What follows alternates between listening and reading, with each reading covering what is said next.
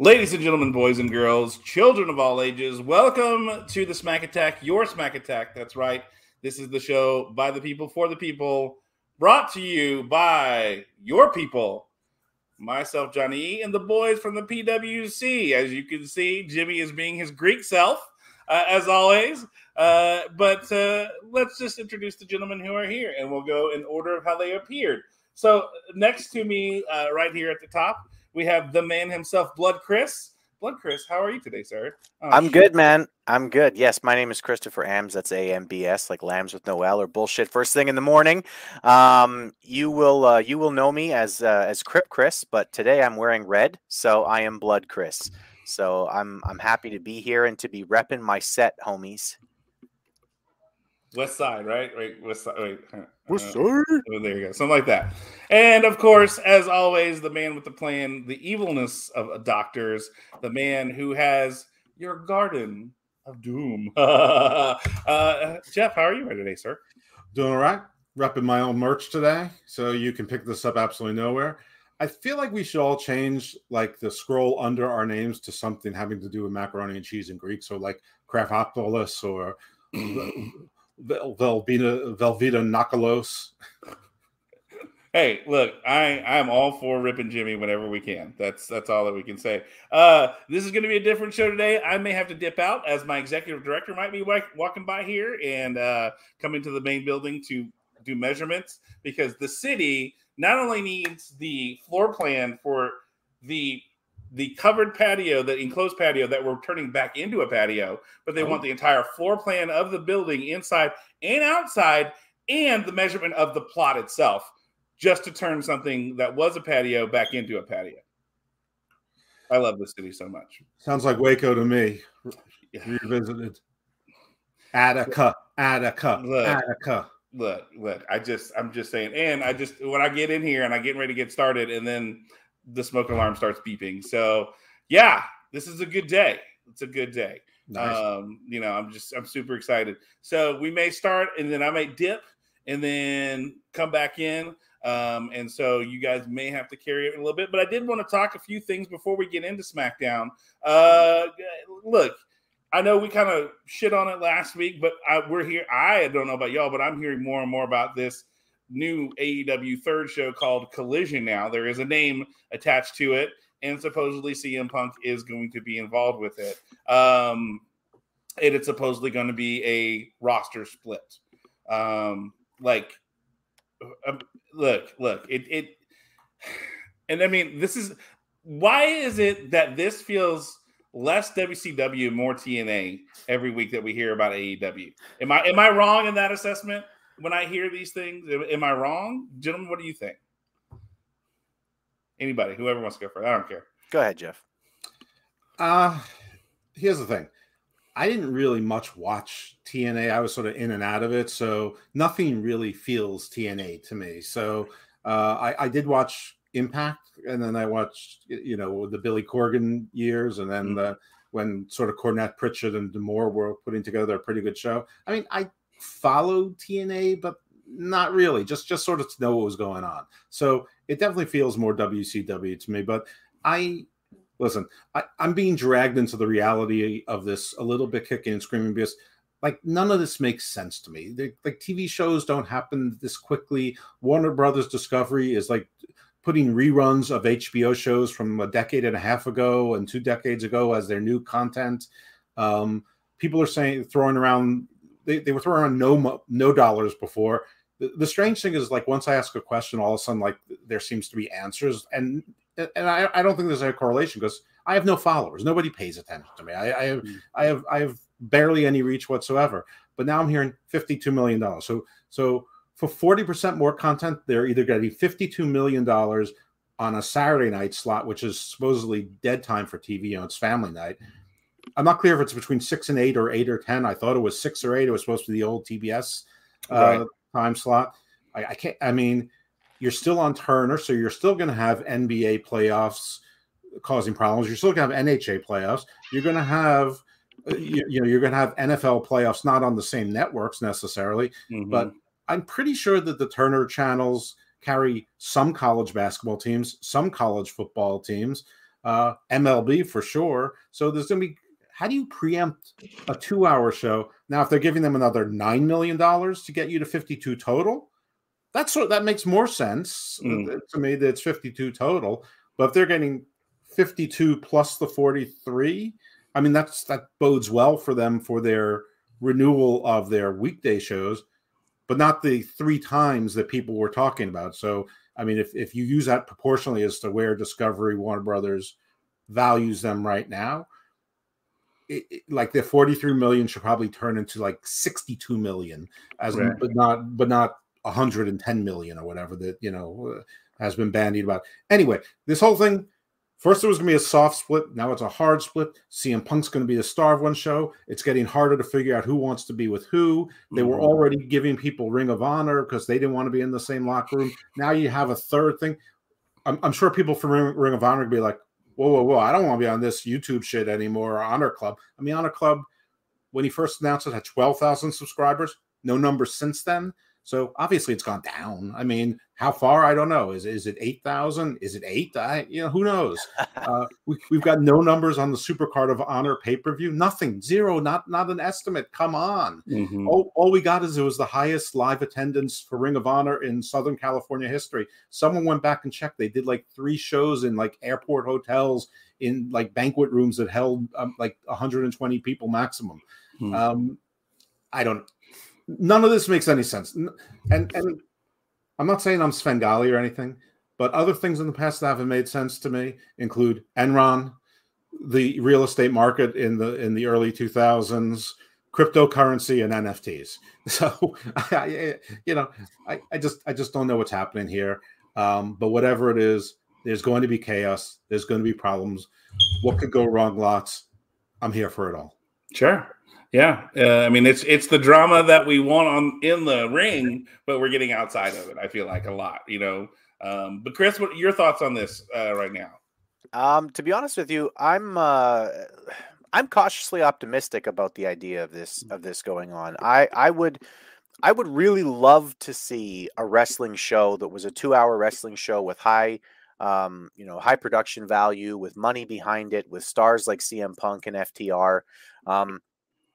Miro, another guy, Andrade. There are a few people who apparently can't get along with the locker room right now, who, if they went off and actually did a wrestling show, I would be very, very interested to see what would happen. And I personally believe that if Tony Khan were to give the book to someone else on that Saturday show, let's say a Bin Hameen, or literally just about anybody who I know in wrestling who's an intelligent person. I mean, you could give it to the Vet, you could give it to the guys from the PW Hustle for all I care. There's lots of people who are intelligent wrestling fans or intelligent wrestling minds who would do a better job than Tony Khan. I really believe that. So if you're going to have high production value with stars, and if they could get away from Tony Khan booking, I actually think that a show starring CM Punk on a Saturday, if it's booked properly, would probably overtake Dynamite within 7 months. I really believe that. Do we put big guys on that show? I think, like I said, it comes down to who's booking. I really don't care who's on the show. I don't think that matters as much as people think it does. What really matters is the booking. Are you building towards something? I mean, one of the things that we all complained about Punk's run in AEW was he's happy Punk. Nobody wants to see happy Punk. Nobody wants to see happy. I'm happy to be here again, and I'm still real happy to be here. And hey, Philadelphia, I love your cheesecakes. I mean, cheesesteaks. Like happy Punk wasn't interesting. He's the least interesting version of CM Punk. The most interesting version of CM Punk is turned loose. I'm pissed off, and I'm going to tell you why. Here's why I'm pissed off and why I believe I'm the best wrestler in the world. That's how you use CM Punk. And if you could get somebody who knew how to book, just get somebody who knows how to book even just a little bit. They will absolutely have Lance Archer be their Kane. They will absolutely have Miro be a top star. They will absolutely know how to do these things because they won't be trying to rebook their childhood in high school where, oh no, the little nerdy kid, he's not going to lose any of the fights. He's going to win every time against the big, strong jocks, which, I mean, to me, that's exactly what AEW is. It's just Tony Khan rebooking his high school years of, I got my ass kicked by all the popular big, strong kids, and I didn't like that, and it made me sad, and now I'm going to have Orange Cassidy beat everybody. Right. Yeah. And I mean, I think that's the most is we have Orange Cassidy walking around with a now. Hello, Like, how are dude, you? call it that in the first place. Hey, look, that was actually brought up by Media M5. Media FM. I called So, her in Jeff. partly for media, but also yesterday was her birthday. She turned 29 again. So happy birthday. Yeah. Happy birthday, Viv. Thank you. Thank you. Happy birthday. We was eating a lot last night. We sure did. Dancing too. Nothing. Dancing. In my country, we are celebrating a birthday, go dancing, have fun. Dancing. That's what we call it today. All right, cool. I need video proof of Jeff dancing. I need to see real pictures or video of Jeff dancing. That's only for the Patreons. That's but I'm Patreon not exclusive content. Look, hey, I'm your podcast partner. We should not have to pay for that. Look, okay. She'll send it to you. Don't worry. She's happy to share with them. Listen, it's fine. Whatever I do. I own it, so it's fine. But like in my defense, I ate a 16-ounce New York strip, and I didn't think I could do that anymore, but I did easily. And I had a scotch, and you know what? I think I really miss scotch. Like wine, not so much. Bourbon, not so much. But I think I'm really missing scotch. Yes. Last night he told me maybe I'm going to start drinking. Yeah, like I never really liked beer, but I used to like a lot of like I was a wine guy and stuff. But like I've tried them, like I could live without this shit. But a scotch, I'm like, I don't know. I feel like if Viv is the one who has to put up with you dancing, she should be the one who should be getting on the alcohol. Really, I mean, I think that's a very fair assessment. I mean, most of the time when I'm dancing with Viv, I'm just watching her dancing. So, I mean, that's smart. You're just the post that she can dance around, is what you're saying. The funny thing is that is entirely accurate, like 30% of the time. Look, I understand I'm the same way. Every time I go dancing, it ends up being my partner being the person who can do all the things. I'm just the base, kind of like in wrestling. I'm a good base for anybody. Other than that, it's just, let them do their thing. So the world is happy to see you. There were happy birthday comments in here. Thank you. Thank you. Yeah. Happy damn fucking birthday. Happy birthday. Free hugs. Look at that. Nice. Yep. So all your fans are there. Yes. So thank you for coming in and being a sport about it. Thank you. Have fun, guys. Thank you for Okay, this is my Media 5. Happy birthday. May the glow in your eyes. Well, it's Thursday, right? But look, I know what he meant. Look, Media M5 is usually drunk when he types on the show. Probably. You have to learn to interpret Media M5. Happy birthday. May the glow in your eyes remain as bright as your smile when you are not looking at Jeff. Thank you. Look at here, so cute. John, you need to bring your boss in there. We all need to have a woman in the picture. No, she's not here yet, and no, we're not going to do that. So cute. Okay, baby girl. More birthday wishes. Look at that. From Israel, happy birthday. Oh, yeah, thank you so much. Thank you. Right. All right. I will come in and dancing for you guys. Yes. That's on your Patreon. Only flamenco music, maybe bachata and samba music. This kind of music I like dancing. Okay, well we'll pull that up and definitely do that. Bye. Bye. Yeah. Okay. I don't even remember what we were talking about now. So yeah, Collision. We were talking about the idea of a Saturday show from AEW. Oh, that's right. That's more my ADD brain than anything else. But yeah, no, it's very interesting to find. And I mean, here's the thing: we got Angry Punk, and it caused a riot in the backstage. I work with effing children, and all this kind of thing. That was kind of the unhinged Punk that you're talking about, Chris. And then it caused it caused a lot It of caused turmoil. the children to act like children, and then he had to go away. Yep. You know, and I mean, and here's my thing: is this, you know, Tony Khan's on the hook for this contract that he gave Punk. So is this a way to? I mean, I guess this is a way to appease him, to make your money work for you, to justify not paying this guy to sit at home, but saying, look, I can't work with these children. Fine, we'll make, you know, this. But I guess the question is for Turner, production wise, it costs them nothing really. Right? I mean, it costs them nothing. It fills up a time slot that they could probably give a rip about, and then they are benefiting from the advertising from it and the ad sales and things along those lines. And you're hitting a demographic of the 18 to 44 or whatever, however they call that demographic.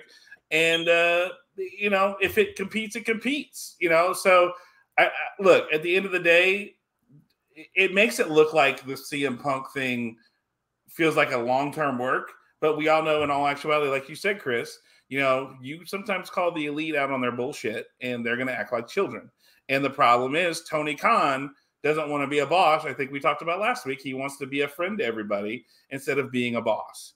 And being a boss says, look, you're fucking around, you get it right, or you go home.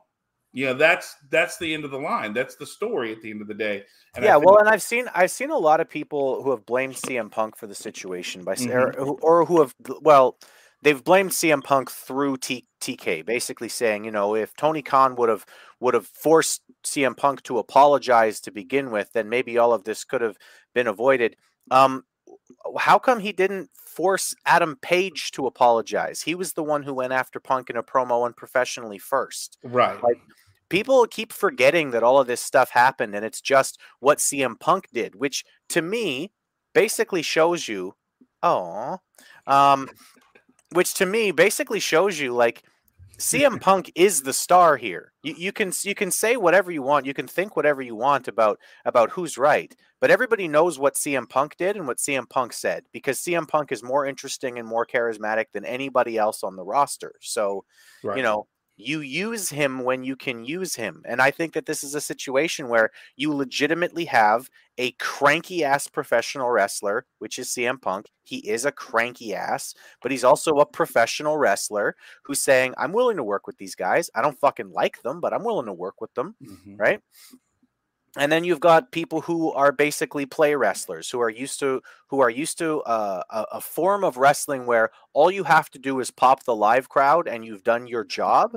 They don't understand the deeper meaning of professional wrestling. They don't understand the deeper storytelling aspects of professional wrestling. And it comes out in everything that they say. And also, they're not even the ones who are posting something. I would respect them more if they were the ones going, you know what? I feel like CM Punk is trying to gaslight us. I feel like CM Punk is doing this stuff. I would respect Kenny Omega and the Bucks a lot more if it was them, but it's not. They just get their fucking stooge to do all of their shit. They just get what's his fucking nuts, Brandon Cutlet, to post this shit constantly. And that guy, if I'm in charge of AEW, that's the first guy getting fired. Yeah. Brandon, you've insulted JR.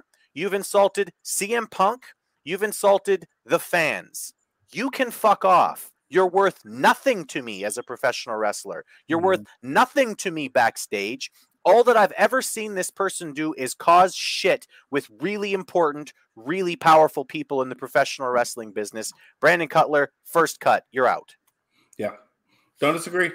Don't disagree at all. And I mean, it's one of those things I think, you know, you've got to clear out, you know, that idea of, you know, who works. But I mean, that's the problem, is Tony Khan isn't going to do that, you know, and because he doesn't want to unset the Bucks and to contract Cutler. Supposedly, you know, he's got a contract for being the elite and the posts and everything and social media. And then he's got a contract to wrestle, which I don't remember the last time I've seen him wrestle.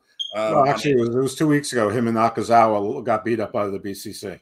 Okay, well, whatever. If you want to call that wrestling. Yeah. I mean, basically, he bled into his face mask. Yeah, well, I mean, look, it's one of those things where, again, this is, you know, for lack of a better phrase, nepotism paying off for someone.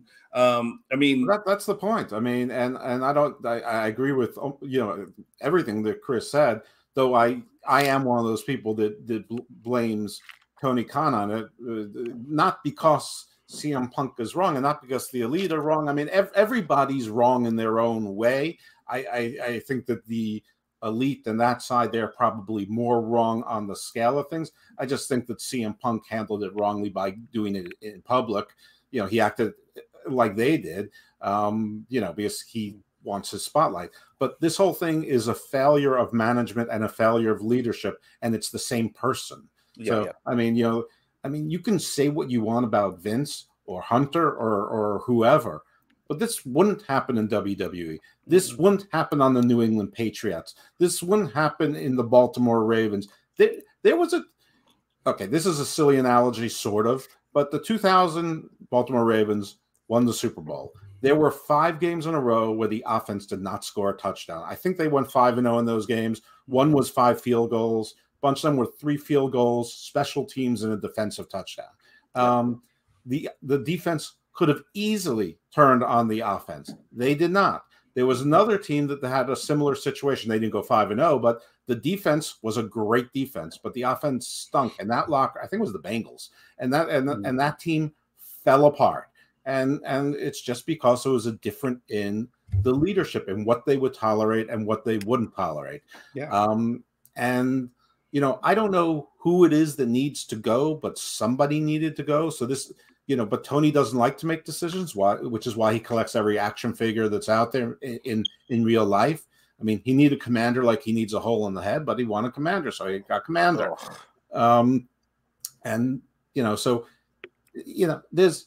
It could be fun, it could be interesting, but I don't see Tony letting anyone have the complete book. I see wrestlers, whenever they have a problem with anyone, going, Punk's being too mean, I want to go here, or QT booked me in this stupid angle, I want to go there. I don't want to be on Ring of Honor anymore. I want TV time. I'm Eddie Kingston. I only went there because I couldn't get along with your favorite people, but I can get along with those guys. And every storyline you have, of course, they don't have much in the way of storylines. I can't speak to Ring of Honor. I have no idea. But every story, every storyline you have is in jeopardy of somebody's feelings being hurt and using that they can go to another show and they can go into business for themselves without any repercussion. Because Tony Khan only releases people in the most extreme circumstances, and not even then, since like Jimmy Havoc was the last person I remember that was released. Before that, it was the very early days, like Sadie Gibbs and Kaylee Ray. Sort of your bottom, like contracts that we thought were non-renewed weren't even non-renewed. Like Sean Spears wasn't non-renewed; he was just given a year off. All the shit's weird. It's just a weird company. But one thing, and this I'm going to shut up after this, is that what we can't do is say that they're doomed, because the guy has $1.5 billion and he's the heir to another $12 billion, or half of it. So, just by percentages, even if he's losing $100 million a year, he's spending 15% of his net worth on which increases every year as well, or he's got more money coming in, new money coming in, on a hobby. Yeah. Is it so unusual for people to spend 15% on their hobbies? Well, he doesn't have hobbies. He has one hobby. This is his 24/7, 7 days a week. So, I mean, how many guys spend, thousands of dollars a year on golf or hunting or fishing or gambling or playing cards or their cars or whatever it is. So, this is just a hobby, and, he's not risking his dad's fortune. Yeah, he could probably sustain this forever. Yeah, and my dad is a car. Fun fact about that Baltimore Orioles team: my friend Brandon Stokely was on that team and scored the touchdown in the Super Bowl, the only touchdown in the Super Bowl. Fun fact: I had the photo of that, an original where he's catching it. And fun fact: my ex-wife took that picture, and I have no idea where it is now. But that's not fun at all. That's not a bitter fact. That's a bitter fact. And I think we can we compared Vince to certain characters, but I would say Tony Khan is the Jerry Jones of wrestling, who collects people and doesn't isn't really a boss until he has to be. But even then, it's just like, well, Jerry falls in love with players too. So I'm not a Dallas Cowboys fan, but living in the area and seeing just some of the mismanagement and things that he does, it just it's an easy comparison where. People who they want to be the boss, but they don't want to be the boss. Jerry should have hired a GM 20-something years ago when he bought the team. He's never done it. It's always been about Jerry. That's why Jerry and Jimmy didn't work, because Jimmy was in control, and it's a certified fact. Jerry didn't like the fact that people were praising Jimmy for the Super Bowl wins when it was about Jerry, and Jerry was like, "Oh, what about me?" And so he got rid of Jimmy, and kept that team for 2 years. And Barry Switzer basically just took over Jimmy's role and let those guys do it. Won it one more time, but after that, it's been 27, 28 years now since he's been back to a Super Bowl or sniffed anything close to it in control. But yet Jerry's not the problem. I mean, if you ask Jerry, it's just interesting to see the comparisons between the two and the similarities between that. One other news story I kind of wanted to talk about before we get into this. It was talking about this week. As we know, WWE has been purchased by Endeavor. Nick Khan has gone about saying that there will be budget cuts for WWE. He mentioned production, live shows, and talent as well. So if you see that go with those things said by Nick Khan, gentlemen, if we're going looking strictly at talent, because obviously live shows are a thing. I know I saw they were doing a super show in Cincinnati, and they're going to do some other ones. Obviously those are going to get pared down because during COVID we didn't have them, and they were fine. I think they're going to limit those super shows, the live shows, house shows anymore. But he did mention talent. So if you're looking at the WWE roster right now, what talent is going according to your eyesight and your thoughts? Chris, what do you know about you? Want to start? It becomes a really difficult exercise to really figure out who you would cut, because it depends on what they want to do with the roster. I mean, if it was me, I wouldn't get rid of any tag teams that they have. I like tag team wrestling, and I wish they would put more emphasis on the tag team wrestling. Right. But I also think that the almost 50-50 split between male and female performers is probably not worthwhile. I think there's a number of female performers. I would probably honestly just get rid of the tag team championships for the women, not because I don't think that there are talented women in wrestling. I do. I think there are lots of very talented women in wrestling, but I just don't think that that a tag team division in WWE for the women has done anything for anyone, to be frank. Mm-hmm. It's really just been a giant waste of time. So I would probably get rid of a number of the women who are there, because I just don't think that they need 50% of the time slot. And I also don't think that they need to have women's tag team championships. I right now I don't think that there's anybody who really stands out as like deserving of being let go, unless you're talking about paring down some of the things like that. If you want to pare down your mid card or your lower card, you could get rid of guys like Butch. You could get rid of guys like who's his partner there? Ridge Holland. Yeah, you could get rid of Ridge Holland. I mean, those guys are probably not going to be stars. They're probably not right now even going to be sniffing that real mid-card title. They're not Intercontinental Championship material since Gunther has elevated that championship. So they're basically just left as lackeys on your television or pin eaters. So I mean, some of the female roster could go, some of that lower mid card could probably go, but if I'm the WWE right now, I'm probably not looking at making a lot of cuts in terms of talent. And what they're talking about when they say that they're going to be making a lot of cuts, they don't mean a lot of cuts in talent. I don't think that that's accurate. I think what they're talking about is them and the UFC now both have departments who are entirely in charge of payroll. You don't need two different departments. You can just combine them, get rid of some people, redundancies, etc. So you've got all of these different backstage departments that can now be merged with what the UFC has, and you can basically get rid of the redundancies. So that's going to be a lot of releasing, but I don't think that it's going to be a whole lot of talent.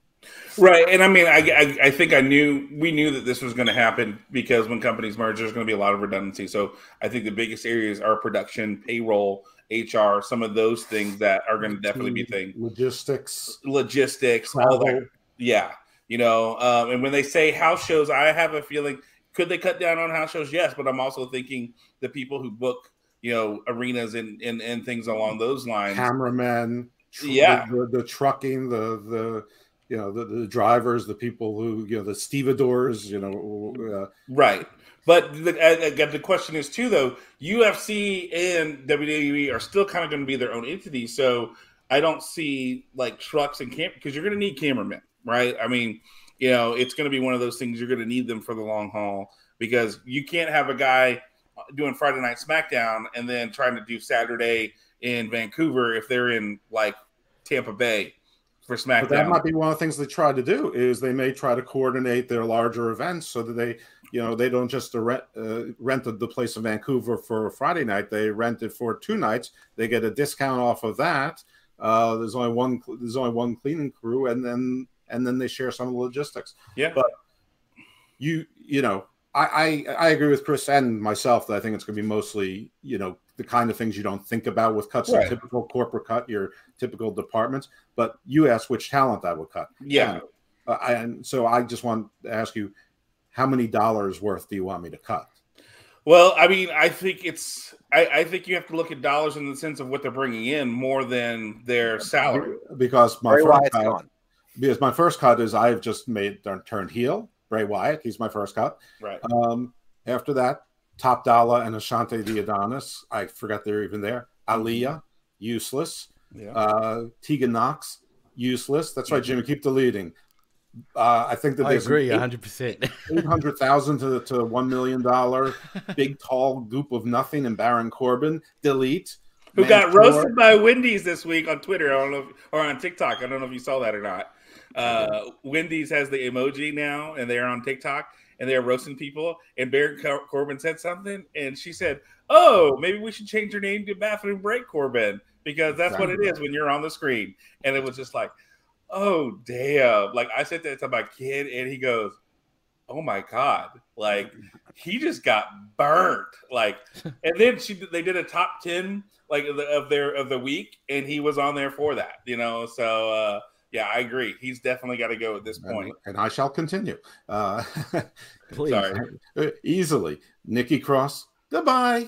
The Good Brothers, when's the last time you saw them anywhere? Goodbye. I forgot they were actually part of WWE, actually. If they're not reforming the Hurt Business, bye, Cedric. Not Shelton. Shelton can have a job for life as far as I'm concerned. Cedric, delete. I could go on. I mean, Massey, you could, put the Los Lotharios into Max Morales. They're actually good looking. Let them take on that. Sense.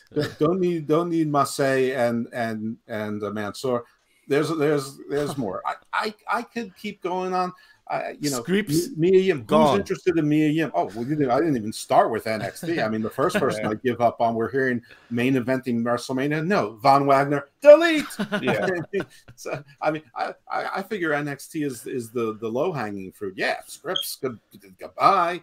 The bitter young veterans, goodbye. The Rock's daughter, goodbye. Axiom, goodbye. Brooks Jensen, goodbye. I mean, Dana Brooke, goodbye. They can't possibly release Axiom. If they release Axiom within 3 months, he'll be the AEW World Champion. He's too small. You can't just let that guy go. Right. That's sort of like Axiom. Or he's beating Orange Cassidy for the Intercontinental title. Yeah. but I could go on for a while. So no problem. You want me to cut 5 million or 10 million or 20 million in talent? But no problem, boss. Okay, what about this, Jeff? Wait, who is this talking? Anybody? Oh no, I'm just an AI. I'm an AI. Anybody hear anything? I can't. I hear this strange ghost-like voice coming in through what? Ladies and gentlemen, finally making his appearance, Jimmy T, because he had to eat his mac and cheese before. I had to. That's why I'm the Mac Daddy, baby. All right, the Mac Daddy of cheese. That's a big boy now, eating his mac and cheese. I am a big boy, as a matter of fact. You just don't want that cheese in between your knees, though, Jeff. You know what? I think that's right. That's a bad thing. What's a Greek without philosophy? Right. That's true. Absolutely. Agreed. But please continue on with the deletes because there's a few more we can mention. I think I made my point. Yeah, you're late to the show. Come on in and give your late deletions. Well, first of all, I'm surprised we're already talking wrestling because usually we don't talk wrestling at the start. So I'm like, what the hell? We're not. We've been talking for 30 minutes about other things and stuff before. So you're 30 minutes late, bro. Yeah, that's true, but.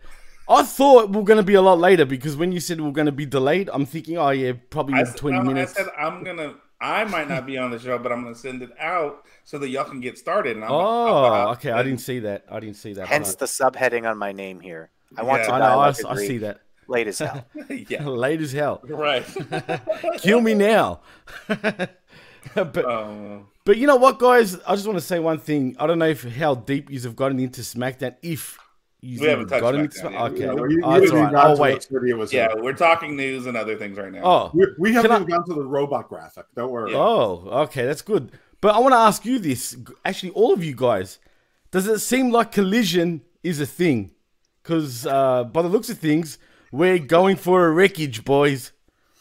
You got to try to listen to. You got to try to at least listen in while you're eating your mac and cheese next week, Jimmy.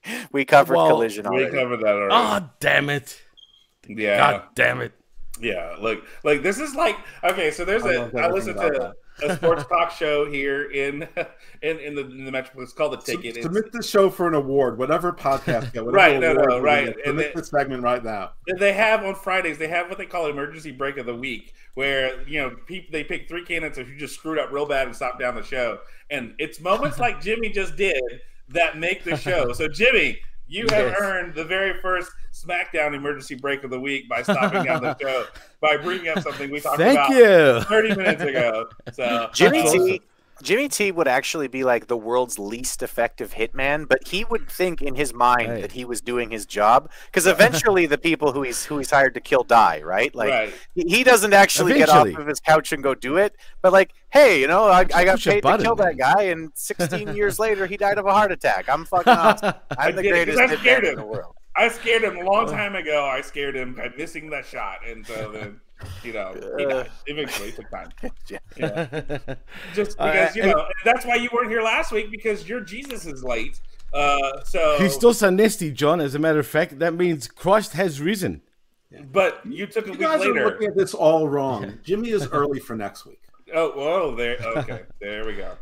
I would have been actually on time. If it wasn't for the little delay, so I thought, fuck it, I was hungry. I wanted some mac and cheese. And I ate some fucking mac and cheese, damn it. I would have been on time, but like that's his catchphrase now.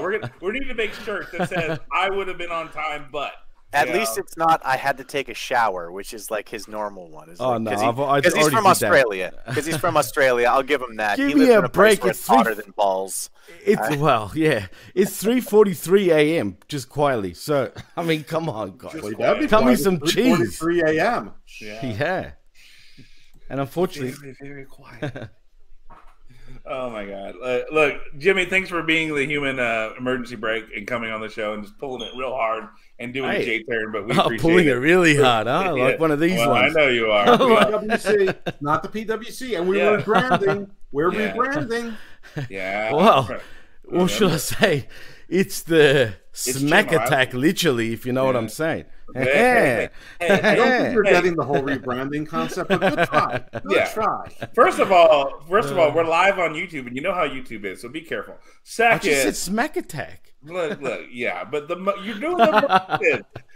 You're doing the motion that's visible. If you can do it under the table, that's the fun thing. But we're playing some pocket pool, are we? Yeah. I'm gonna spend the rest of the show with my hands. Right. Especially if my boss shows up. Oh, this is a killer, man. This is great. But this is brilliant.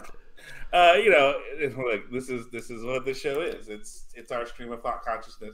But I think at the end of the day, we all have people we would get rid of. I think the question is, at the end of the day, with this merger, with people that we would move and get along, the question really becomes, I think a big one is Charlotte. With the questions, let's be honest, the trouble that she seems to cause and the in and outness of her wanting to be here and things along those lines. Does someone who's maybe a higher up in Endeavor go, you know what? We don't need her. Get rid of her. You know who else I would say, John, as a matter of fact, and this is going to get heat, but you can maybe add AJ Styles to that list. I would not do anything with Charlotte. First of all, she has to break her father's record. Second, she's the best female wrestler in the world. So no, I would not. And I don't think they mind her doing that because she doesn't get old.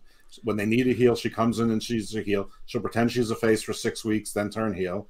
And she gets a title run and then she loses it because she knows she needs to lose the title to get the record. I would never touch her. Plus, I mean, they probably do want Andrade back and he wants to come back and they're a couple. So no. Well, here's my thing. WWE does acknowledge some of the world championships that Ric Flair won, not in WWE. So she can go somewhere else and win something and count that towards her count. Because Ric Flair won 16 world championships, and he says it's like 20 outside of WWE. He's only won the WWE championship like 2 or 3 times. Everything else was WCW. They want her to do it under their banner. Look, I understand they own WCW, but even before that, they acknowledged that.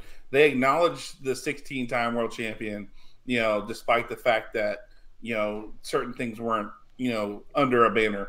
But here's the thing. I think, I think that's the question we have to ask is, I know Vince is in charge, but he's not really in charge. So does someone come to Vince and say, look, this person's got to go? AJ Styles or Charlotte or, a bigger name that we don't expect. How is that going to be handled in this new structure of Endeavor with WWE and with this Nick Khan saying, look, we're going to have talent being released. We're going to have production being released and all those kind of things. And this is just, again, playing devil's advocate because we all agreed talent is going to probably be the least amount of cuts and things along those lines that will be functioning on this thing. But if you had the book, if you were the one making that recommendation and choice, I think it's a valid question. Is anyone safe? I think Roman Reigns is safe, and I would say Cody maybe is safe. Outside of that, who else do you think is safe? Zayn and Owens? Zayn and Owens, yeah. The Usos? Gunther? Oh, hey, Miss Patty. All right, guys, I'm going to step out. Okay, I'll talk to y'all. I'll be back in a second. No problem. All right. I mean, I forgot Shanky. I mean, listen. Oh, get him out. Sanger out. Yeah. Sorry, Jinder probably also, but I would never even consider cutting Charlotte. So I think I made that clear before, but he asked the question again, and my answer to that is no. And I don't think Nick Khan would think that either. I mean, it is a star-based company, and she's, they've got plenty of non-stars that they can take out, and nobody would ever notice. If you got rid of both Garganos, nobody would notice. They're not going to cut anyone who they think that that AEW is going to want to pick up instantly. Charlotte would be an instant pickup. That would not even be a debate for Tony Khan. True. It would be, Charlotte, what do I need to pay you to come in? Like that would be the conversation. Likewise with an AJ Styles. I mean, especially AJ Styles. Can you imagine Tony Khan when AJ Styles is available? He's going to lose his shit. He apparently offered like $2.5 million to Kevin Owens to come in. Really? Well, KO signed a $3 million a year deal. Well, that's what I was going to say, right? Pay up, TK. Come on now. So, I mean, if he hears AJ Styles is available, what's the number going to be? 5, 6, 10? Like, and he'll pay it. He'll gladly pay it because that's a toy he's wanted to play with for forever. That doesn't sound right, Chris. It's the same thing with and it's like, do I think that the WWE could do with like just paring down some of these people? Yeah, for sure. I think as good as Charlotte is, she drives me fucking crazy. I can't stand watching Charlotte. Other than this past WrestleMania, she had a fucking hell of a match. I'll give her that. But I usually can't stand Charlotte. I think she's a pain in the ass. But, I mean, really? Like, you're going to let her go in a situation where Tony Khan has a possibility of signing them? Not a chance. Nobody's getting released unless the WWE can't make money with them or they're just whoever. Shanky isn't going to make a difference. So if they're going to make cuts, it's going to be those kinds of cuts. Dakota Kai, fuck off, absolutely. Yeah, but those are the kinds of people who are going to get released. It's not going to be anybody who the WWE thinks that they can make money with, or that the WWE thinks that AEW can make money with. So Charlotte is an automatic no. AJ Styles is an automatic no. Most of the guys on their roster really are automatic no's. You think if fucking Sheamus gets released, he won't be AEW champion right away? For sure he would. He's pretty tall. He's too big, yeah. Well, okay, he's tall, but he's pale, so he might it might work out because he's pale and he looks kind of sickly. Because he's pale, they'll probably have him join the Dark Order. Yeah, well, that's true.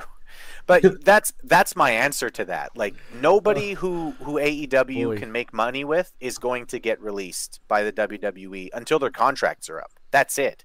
The good thing about AEW is that there's nobody that they don't think is worth something. I mean, look at Ari Daivari and Tony Nese, but 2.0. Anybody who is a safe wrestler who can be on TV is worth something to them, because they have a bunch of unsafe guys, and the chances of them getting hurt are far less with trained people. I mean, and if people saying, well, you're cutting the roster too deep, who's going to be losing your matches? There are at least 15 people on the indies who are safer, work a closer style, who you could pick up that Billy Corgan and Scott D'Amore have, and even Court Bauer have trained for you that you could find. There's no shortage of a rotating job squad. I mean, people like Odinson and Jordan Clearwater and whatever, they would love to be part of the WWE making $110,000 a year and losing on TV. Yep. No, 100%. You don't need to have any of these guys at the bottom of your roster. If they're making any kind of noise or any kind of aggravation whatsoever, get rid of them. 100%. If your version of Brandon Cutler is available to cut him. There's no point in having that guy. Yeah. Brandon Cutler, why is he even part of the roster anyway? No, we talked about this before you showed up, Jimmy, of course. Who hugs? Who hugs on TV? Oh, the best friends. That's right. There's why. There's your answer right there. Because they're best friends. They're part of the California clique. I thought they were part of the Pocketpool clique. Jimmy, we talked about that. I'm just saying, because I can imagine TK does have a team like that. Time out. Just goldfish. Hey, that's someone else, not me. Fine, just kicks. Those flavorless corn balls. I regret saying balls. See what you did there, Jeff? Anyway, at the end of the day, shout outs to Aaron Ben Shlomo, by the way, who said he would absolutely release NXT. I actually agree.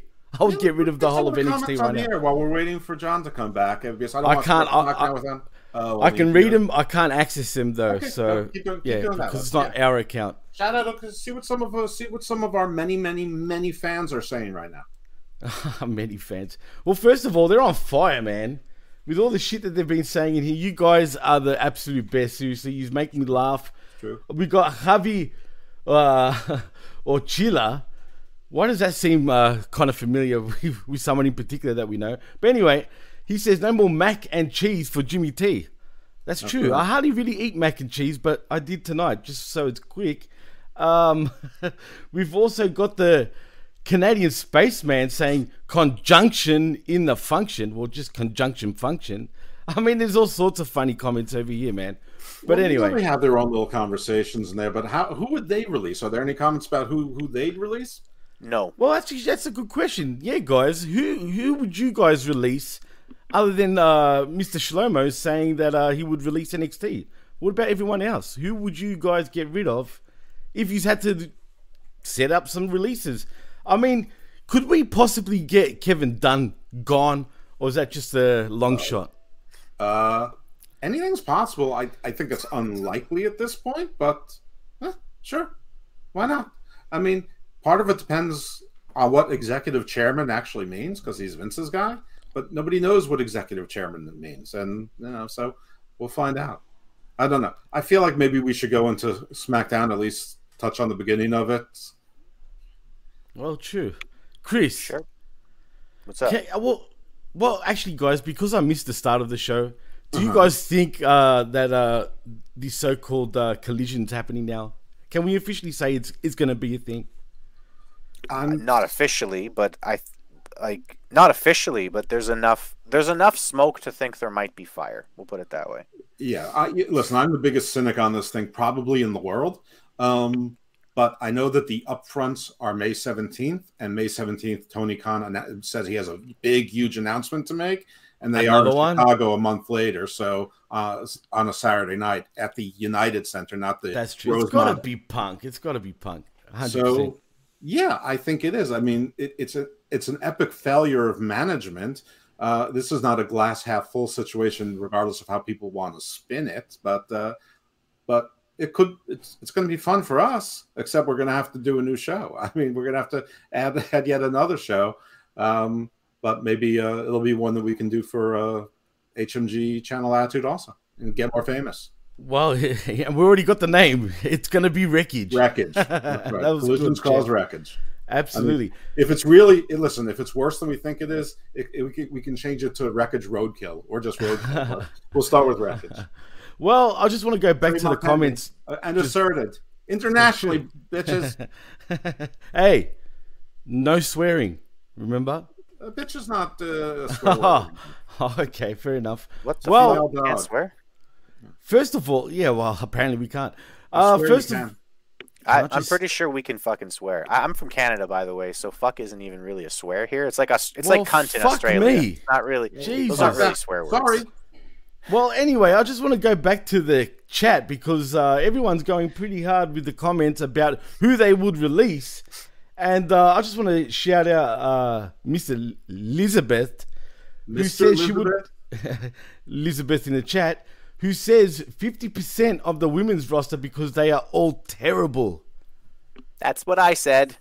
50%. That's a good one. And she's a chick saying that, so that should tell you something.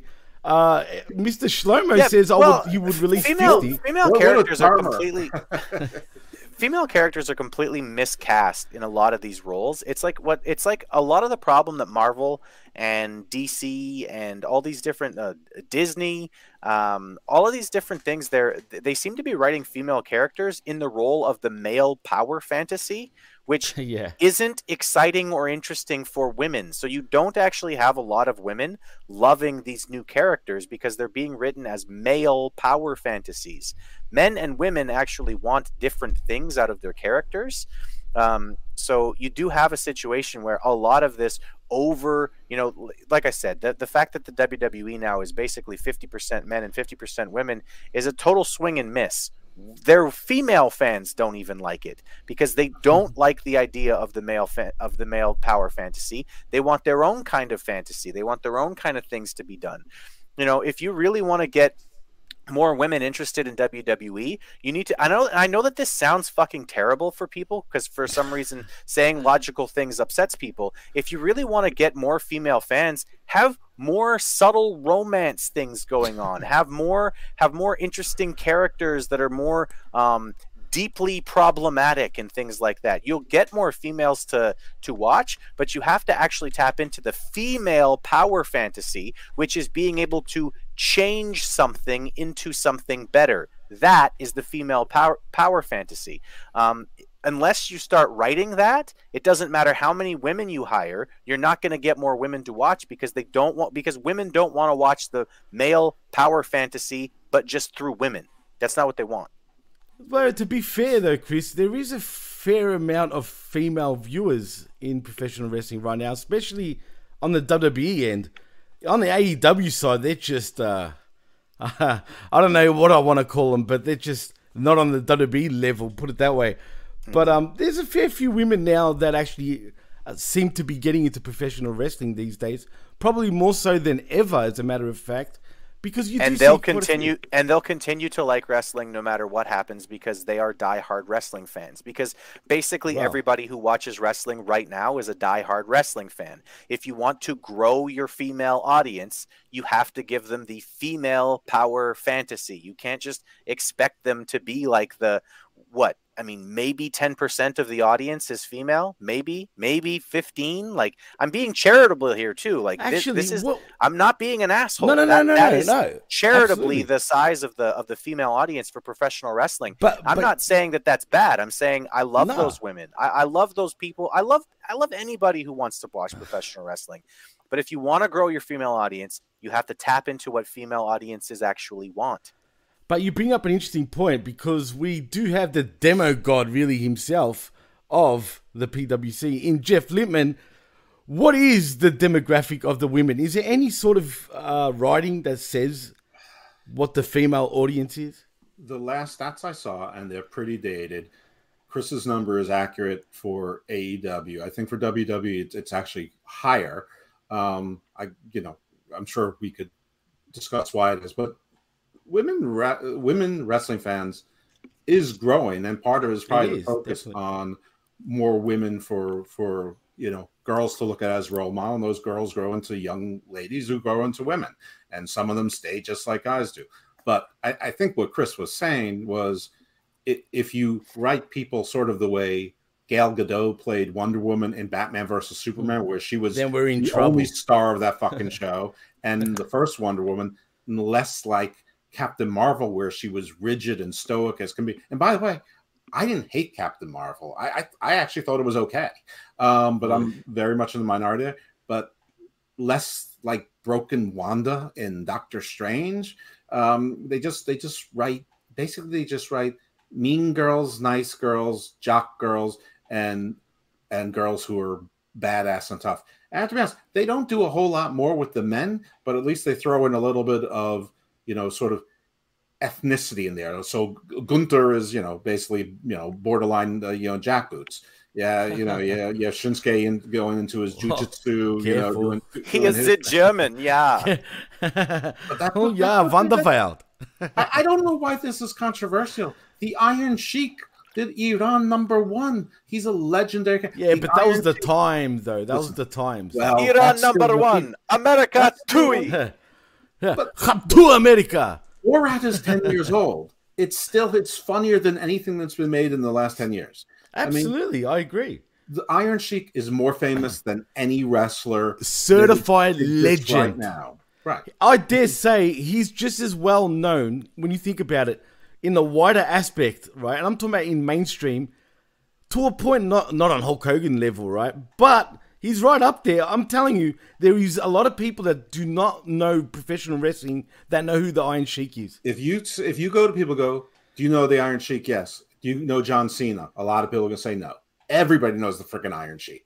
And there's probably a lot of people who remember Nikolai Volkov or just generic Russian. I'm just saying that. Who was Croatian, mind you. And if you go up to a random woman on the street and you say, do you know who Rhea Ripley is? The answer is almost definitely no. If you go up to that same woman and say, do you know who Nikki Bella is? The answer is way more likely to be yes. So again, you have to tap into the female audience and what they want if you want things to grow. And that's the kind of thing that your standard female audience wants. The 15% of women who watch wrestling now, the maybe 20% of the audience, maybe it's 25% in the WWE, I don't know. They're going to like wrestling because they like wrestling. But if you want the everyday woman to start wanting to watch wrestling, you have to give her things that she wants. And it's not to see Gunther chop Sheamus 16 times. But to be fair, let's give some credit to the women, though. Not all women are like that, though, too. There are women That's what I'm saying. The 15% of women who aren't like that, they're great. I love women who like wrestling and boxing. Absolutely. But look at Chelsea Green. She's leaning into a stereotype of a type of woman, and it's sort of comical, but we see it every day on social media and probably in real life for people who go out. Not me. I don't. It's a great character. And that's a great character. Right. And she is more over than almost anyone else. I mean, unfortunately, Sonya Deville is there to kill. I guess Carmella's injured or something, because that was two of them where it was absolute gold. But she's more interesting. Listen, I think Bianca Belair is an amazing talent, but I think that she's female Braun Baker. She's just like, I'm a jock. I'm a cool jock. I'm nice, but I kick ass. Okay, cool. That's great. But it's not that interesting other than I'm a role model. At some point there's going to be enough female African American role models, that's no longer a character. I mean, we're not there yet, I suppose, but Chelsea Green is a more interesting character. Rhea Ripley's interesting just because of the way she carries herself, and it is so unique. Like, she does the male empowerment female fantasy well. She is like Salt or Atomic Blonde. You know, she pulls that off. But not everyone can. Like Raquel Rodriguez, what's her character? She smiles and she likes to tag with. She does this. Like Liv Morgan's trying to be the crazy girl, but still popular. You know, she's that big back bitch. Yeah, right. The back. I don't know, but I think that people enjoy wrestling tropes and they enjoy good stories, whether they're male or female. I mean, Maxine Dupree, this whole thing is stupid. It's a stupid gimmick, but she owns it. It's great. She's made Otis into she's hot. She's made those other idiots tolerable, but they're generally not there, and the world is better for them not being there. Again, I put Los Lotharios in there. Let them dress crazy. How dumb is this company sometimes? How did they not think of putting Los Lethargicos in Maximum Male Lethargicos? But they did think about it. They tried it, and they just dropped it. They just dropped it. That's like Bronson Reed and the other big fella in what's his name? Otis. Otis. Sorry, yes. They were teasing it, and look what they did. But I just want to go back to the chat because there's a few comments that we sort of should acknowledge. Sure. Aaron Shlomo says, Jimmy, some things never changed. Iron Sheik is bigger than most today because he had a gimmick that he could be and not someone that is foreign to him. That is true, and I agree with you 100%. Problem is, we're in 2023. Will that jive these days? I'm not quite sure. You know what I mean? Well, that depends. That depends. Now, listen, I understand the argument of like, okay, characters don't work anymore in wrestling because there's no such thing as kayfabe.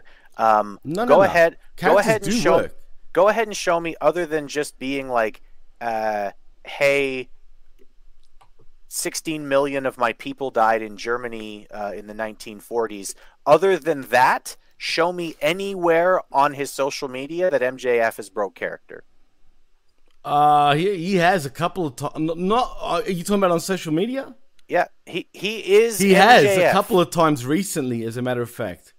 Okay, well, recently then, but he is MJF. He's an actually believable character because he lives the gimmick. He just does it, and I mean, people still know that it's a gimmick, but they like the fact that he's not breaking character. They like the fact that when they bring their baby to him, he's going, "Wah!" Oh, that was the best, man. Screeching at the babies or whatever. That's funny. What about when he was awesome. throwing the fucking the figurines too, man? Yeah, so it can be done. It can be done, but wrestlers have to actually give a shit enough to do it. You can't. I think what the you can't have Braun Strowman doing the fucking Daisy Dukes. That doesn't work. Ugh. Or the fucking B12s on the fucking bench. You can do the B12s on the bench. I think what the commenter was talking about, will it pass in our current environment? And I think that they're making the mistake that we all do in thinking that Twitter is real. It's not.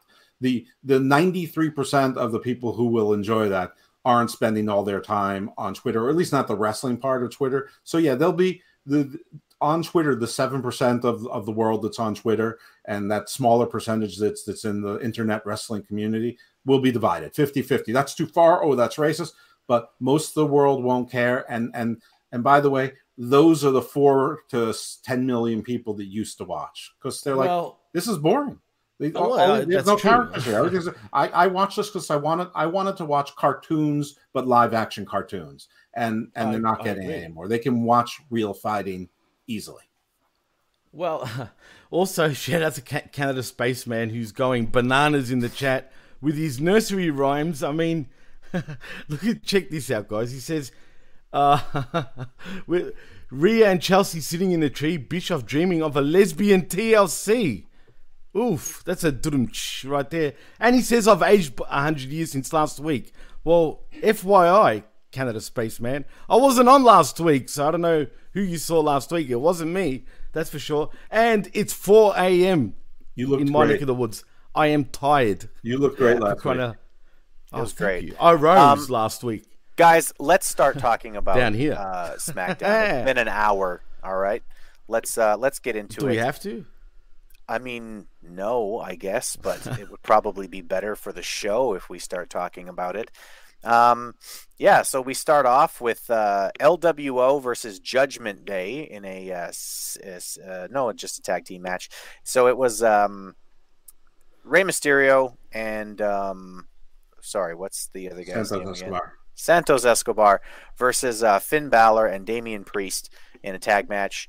Yeah, what did you guys think of this match? Did you guys notice anything that seems to be building towards Backlash? Because if I'm completely honest with you, maybe the two most empty calorie feeling hours of wrestling that I watched was SmackDown this week. It just felt very empty. It was very empty. It actually sucked pretty bad. Probably the worst show in the last 6 months, I dare say, man. That's how bad it was. I've seen worse. Like every in Raw. The last 6 months? Oh, no. I'm talking about just SmackDowns, not Raws. I think last week's SmackDown was actually worse than this week's. But yeah. But what do I see? No, I don't quite understand who's going to be facing who at Backlash. I mean, I understand sort of who the sides are, but like who's Bad Bunny going to be with? You think it's going to be Ray, but all I see is Legado continuing to lose, and I do see Finn and the Judgment Days, or like Finn is sort of the weak link, but they won the match. But at some point there was a miscommunication, and Damian Priest knocked Finn off the rails, and he looked at him like, "What the hell are you doing here?" But they ended up winning, and so I mean, I think they're teasing that at some point they're going to boot Finn out, which is weird because they recruited Finn to boot Edge out, which is this whole you know me with this faction. I think they caught a really lucky break with or they were smart with what they did with Dominic and Rhea, but it's been bad for everyone else around it except for Ray. And we'll see I mean, they can rescue it. Anyone can rescue. You know what they could do actually, Jeff? We could get a Mark Henry and China storyline with Rhea Ripley and Solo Sikoa. I'll be down with that. Well, I mean, that's why I wrote in the Machismo, does Rhea and Solo need to get a room? Right, absolutely. Do they? Maybe they do. Maybe Rhea is into the menage a trois. Maybe, but Rhea nor Solo were involved in this match. And Rhea was not even part of this segment. That's also true. The point is, maybe Legato's the Machismo. Well, yeah, check out the Machismo at the PWC network. That's for sure. But sorry, Chris, I went right off topic, but continue on. No, it's fine, man. We've got lots of time to kill, and I don't have a lot to say about most of what I saw on SmackDown.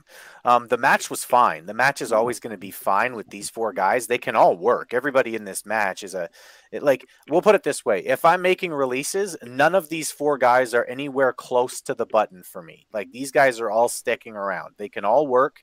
They can all do everything well. If you need pin eaters, they can all eat pins. Every single one of them has potential. Finn Balor needs to stay healthy. Rey Mysterio's getting old. But other than that, all four of these guys are great professional wrestlers who you want on your roster. They're great to have. But in terms of this match, it was just very meh. One thing, Priest has been getting all of the pinfalls lately. And that's more because he was the guy who was getting left behind. So I think they realized that. And now they're trying to build him back up. First of all, is he even a damn priest? I thought he was serious. A vampire. Well, I don't know what the hell he is, but maybe that's the issue with Mr. Priest. Maybe he needs to. Think it is. Well, I think there are a lot of issues with Mr. Priest. Well, that's true too. Well, yeah, exactly. But why do you think the question of whether or not he's a priest is impactful here? Because I just thought about it. What is he really? He's a bad guy that's big and is goth. But why is he a priest? Is he a street priest? Is he a church priest? That's his last name. It's Damian Priest, so it'd be Devil Priest. So you would think he'd be a Luciferian priest or something like that. I think you're thinking too much into it, but I don't know. Go on. Well, like Elizabeth says in the chat, he's a closet Hellraiser character.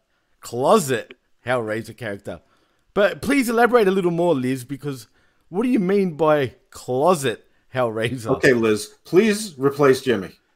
No, but really, closet. Why closet, though? All right, we're getting away from this. After the match, Priest grabs the mic, calls out Bad Bunny ahead of his return on Raw. He says he hopes this visit goes differently than the last one. So I think that they're setting up a situation where Priest is going to be sort of the main star opposite Bad Bunny in that match, since they're both Puerto Rican. That makes sense, and also they happen to be good friends in real life. So that's probably what they're doing there. But I just don't know. I don't see an awful lot of buzz for this. And I mean, I'm sure it'll go over well in Puerto Rico because they have, basically their biggest musical star in the last, 10 years anyway in Bad Bunny, and one of the only really great professional wrestlers from Puerto Rico right now in Damian Priest. So, I mean, it'll go over well there, but I don't see it building any kind of interest here. I just don't. I don't see anybody going, oh, isn't this cool? I see zero. I don't see anything on social media where Bad Bunny's talking it up. I don't see anything on social media where people are going, oh, this is a big deal. This guy's a great big star. It's almost like if if the first rock and wrestling thing just completely fizzled and did nothing. Nobody cared. Well, to be fair though, Chris, I've noticed there's a trend with WWE PLEs lately, and I'm sure Jeff can attest to this. They don't hype their PLEs like they used to, man. Even WrestleMania for quite a while was not hyped like it should have been until the last week.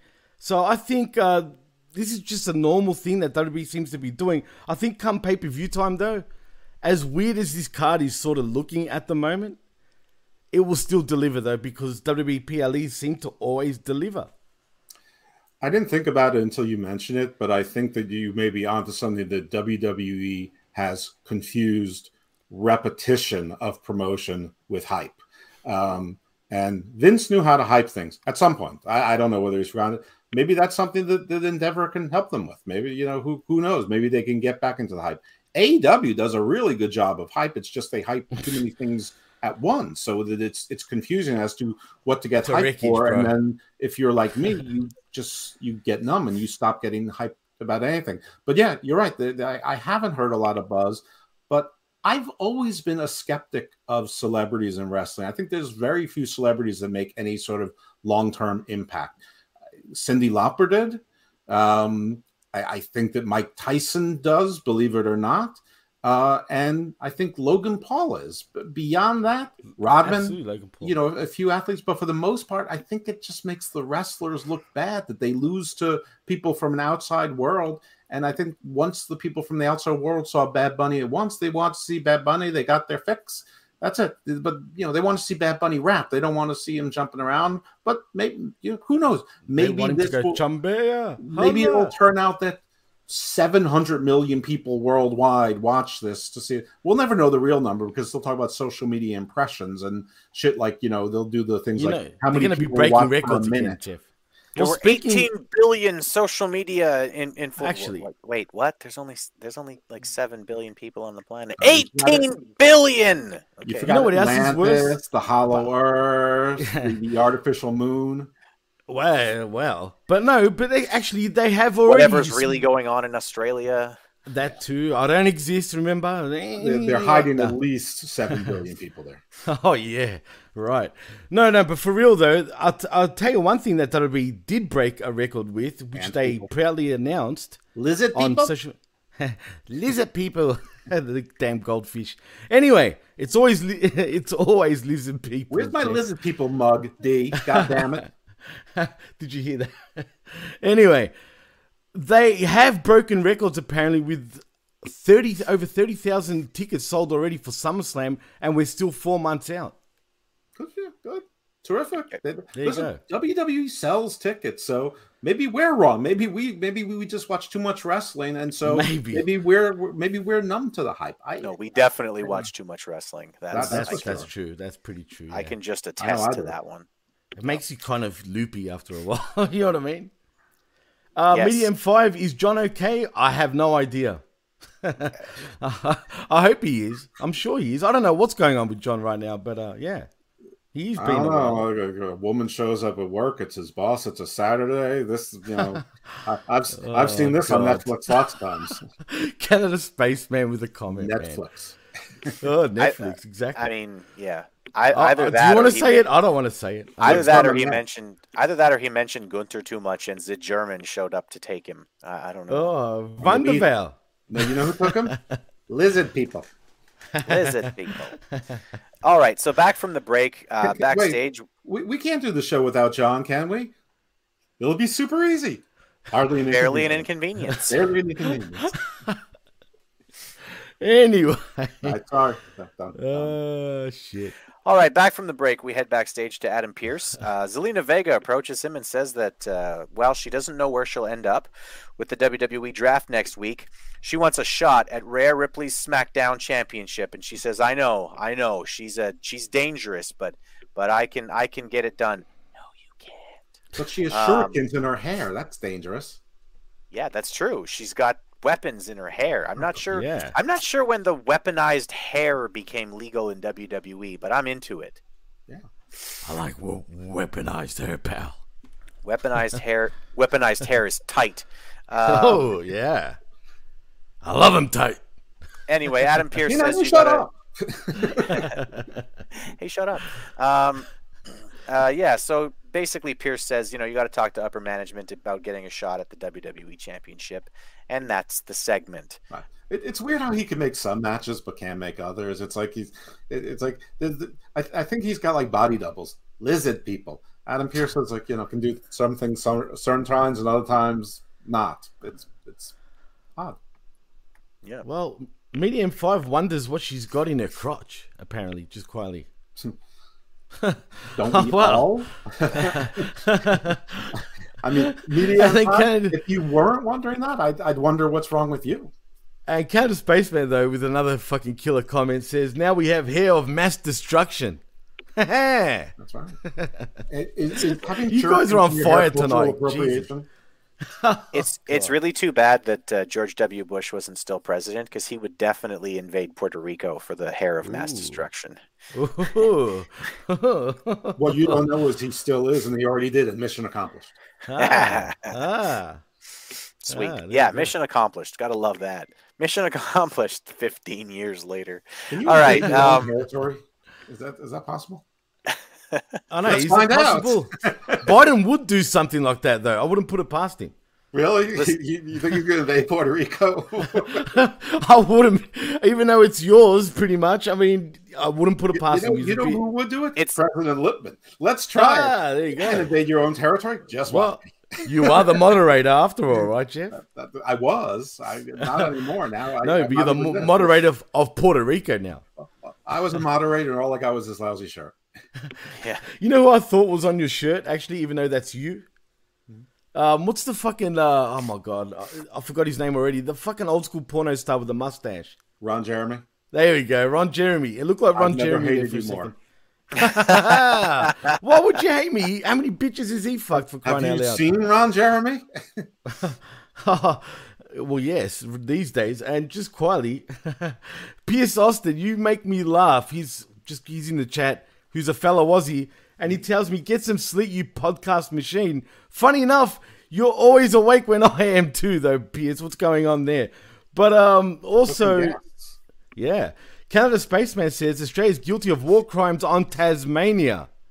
Yeah, more like the Tasmanian tiger, as a matter of fact, Mr. Spaceman. Canada Spaceman, maybe you tuning into the wrong show. Spaceman, he's on some space shit, that's for sure. He's killing it with the comments, man. Yes. All right. Let's move on. There's a video package next up hyping Shinsuke Nakamura. I really liked this video package. It was just basically a voiceover with his sensei, I imagine, talking about the different ways that he's trained on how to hit people and choke them out, etc. Again, this was very simple, and I mean very simple. This was maybe a 30-second video, and to me, this got him more over. It got me more excited to see Nakamura than watching a 15-minute match against Commander would have. Why and did then you say that name? And then there's another video package directly after that where Karrion Kross basically he talks about a number of the feuds that he's had, and I liked what they did with this. He took credit for a number of the feuds that he's lost, but he took credit for helping people find a darker side to them. I like that. He basically equated Rey Mysterio finally snapping on Dom to him. It was because I made Rey finally snap, or I made Drew McIntyre want to turn on Sheamus, etc., etc. I really liked these two video packages. They were back to back. In their entirety, it couldn't have lasted more than 1 minute and 30 seconds. And I thought that it did a better job of getting both of these guys over than anything in the ring possibly could have. I think this is a promise. First of all, I agree with you 100% on the Nakamura package. This is the way they shot it, the coloring they used. It was all this. This was great. Jimmy's going to say it's something he did already in Japan. We don't care. What the fuck? No, Jesus. I actually said Dito. I agree. Jimmy's not Jargo. Okay. Yeah. I thought he was going to point to when he was in All Japan in 2017. They did the exact same thing. And anyway. Well, I mean, all right. it's better in Japan, though. I did sort of like how Kross tried to snatch victory out of the jaws of multiple defeats. How he said that he gave Drew his rage. He took away Madcap's joy. He took away Ray's patience, and he's going to take away Nakamura's honor.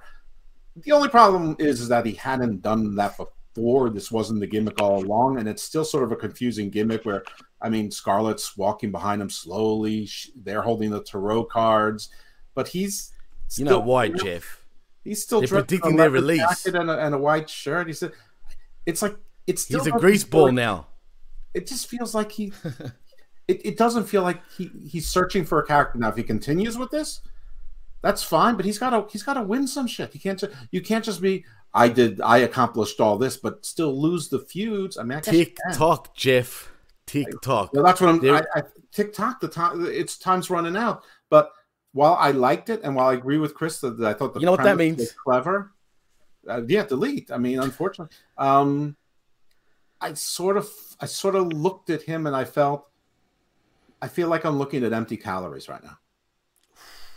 Oh, I can't believe we're saying this about the guy. And he's pretty close to home to us, Jeff, if you know what I mean. And I can't believe we've been saying this now for quite a few months. This hurts but unfortunately, it's true. Absolutely. It hurts me too. But the truth of the matter is, shave the fucking hair back off and stop stop dressing like you're like some sort of like he's ready to go doof like clubbing. Some sort of guy that you'd see in a club trying to pick up women. Like pick a look that fits with your character of a killer. This is just he dresses like Damian Priest. Like just more sort of grease ballish, if that makes any sense. Yeah. Just a little more Italian. Yeah, exactly. Sorry. That's exactly the best way of putting it. And that's true too. But get into magician grip. Maybe they should switch outfits. You know what? I dare say this, guys. Could this match have more implications than what it is? Because I believe this match almost has the loser leaves WWE implications. I'm telling you, man. I think right now Kross is wrestling for his actual WWE career, and if he doesn't impress now, he's out. Well, not if what we're hearing from backstage is correct, which is that Triple H is really going to take over booking post draft, which I don't particularly believe that Vince McMahon will fuck off ever until he dies. And then I think his ghost might continue to try to book Raw on the fly as it's happening. But like, if that's accurate, then no, Kross is not getting released because Kross is a Triple H guy. I think this entire thing is to make Nakamura versus Roman Reigns a short-term believable thing for Saudi Arabia. Saudi Arabia? Why would the Saudis want that particular matchup, though? I don't think they care about because I mean, people like Nakamura, but they want to see Roman Reigns. But Roman Reigns has to beat somebody. So who's been mostly losing for the last 5 years? Nakamura. But he has some sort of international draw, and he's got the hardcore. And you can't say he's not being pushed if he's in a title match, because remember, being in a title match is being pushed now. Yeah, that's even true. if it's only once. Ricky Stark's totally pushed, even though he had one title match. Pushed off the cliff now, but no, Jeff, let's be real. But as far as Nakamura goes, he is kind of that Mr. Fix-It type of guy. He's kind of taken that Dolph Ziggler spot that Ziggler had about 8 years ago, if you know what I mean. Mm-hmm. But instead, though, he doesn't win the World Championship. He's there. He's very upper mid-card, sometimes main event level if you need him to be. But that's it. He's not going to go anywhere else. And he's just that type of guy now. But we've already seen a Roman Nakamura angle not too long ago, did we not? I don't remember one. Well, pretty much the last time he was around. I mean, even further back, but I'm sure they did feud. I remember they started with one, but they didn't. Oh yeah, finish I it. think they didn't finish it. You're right. Yeah, it just got dropped. I'm not sure why. So I think that we're going to get it. I think it's just going to be the Saudi Arabia, the main event in Saudi Arabia. But in the draft, I mean, I have to say, the comparisons with Damian Priest and the Judgment Day Act, and the fact that maybe they are getting rid of Finn. Maybe Cross gets drafted to Raw, or Judgment Day gets drafted to SmackDown. He joins Judgment Day. He fits in it better than Finn. And maybe then his feud that he finally wins a feud is against Finn for the Judgment Day. And Finn is enhancement talent now. So, that's fine. But he's still viewed as a big deal. So maybe if they're not giving up on him, and I hope they're not, I hope he continues with this type of promo, so that he finds a character. Because if he finds a character, I think he's got most of the tools. Somehow, though, the way he dresses, like he's a big guy, but he dresses small. I don't get that. But and douchey. But yeah, but I could get down with that whole thing. I think that would work with him in the Judgment Day. Well, and I they think need to do something with him fast. Damian and Dom, with Scarlett being the sort of the witch in the background, and Rhea being the sort of the alpha male. I think that's the alpha male. I mean, shit, why not? But look, like I said, time is ticking, literally, for Karrion Kross. I just hope, he gets it right very soon and very fast. Otherwise, I don't know, man. I feel like he's been exposed in his second run, but we'll see. It's better than the first run. That's true too. Yeah. Okay. Well, anyway, let's move on. I really wanted to spend some time talking about it. I know it was just like 2 tiny little video packages, but to me, it really brought up like something that I've been looking at lately. So I've been going back and I've been watching some old footage and stuff. And, if you want to see a really good example of a guy getting over and why these video packages can be so good for a character, watch Val Venus's debut. With Jenna Jameson with the vignette and all that? No, so what I'm saying is the debut, when he actually finally came out, the crowd went fucking nuts. Listen to that pop back. His nuts. They were popping for his nuts. Holy shit. I literally was watching that and I went, wow, man. Like, think most about of it, the dude. main eventers would kill for that pop right now. He was getting over by saying, California, here I come. He was getting over. Seriously. He was getting over with 30-second video packages explaining who he was. Yeah, that's how he got over. Vignettes. Knew how to do this between the years 1985 and like 1998 perfectly. Mr. Perfect, the $1 Million Man, the Razor Ramon vignettes, the real world's champion. I just say that, you hear Bobby Heenan's voice and you see Big Gold in there. I mean, they knew how to do this. And yes, Val Venus was an amazing example of that. They knew how to do this. I don't know. Now it's like Vera's coming for 10 months. I mean, dude, yeah, I mean, that's a lot of semen. Good for you. I mean, and by the way, AEW, that's what they should have done with Jay White, not feed him into whatever this. Not a 15-minute match against fucking Commander. Yeah, probably not. Unless it's Cobra Commander, I'm not interested. Or Commander Underpants. They should just call him that. That's Captain Underpants. Commander Underpants might be Matt Riddle. And just quietly, Mr. Spaceman, I know exactly what you're talking about with the lighting, and it's annoying. So yes, I am very aware about that. I can't do anything about it. That's the problem. Get an umbrella. No, I need to get one of those fucking round light bullshit thingies, man, and go dark in here.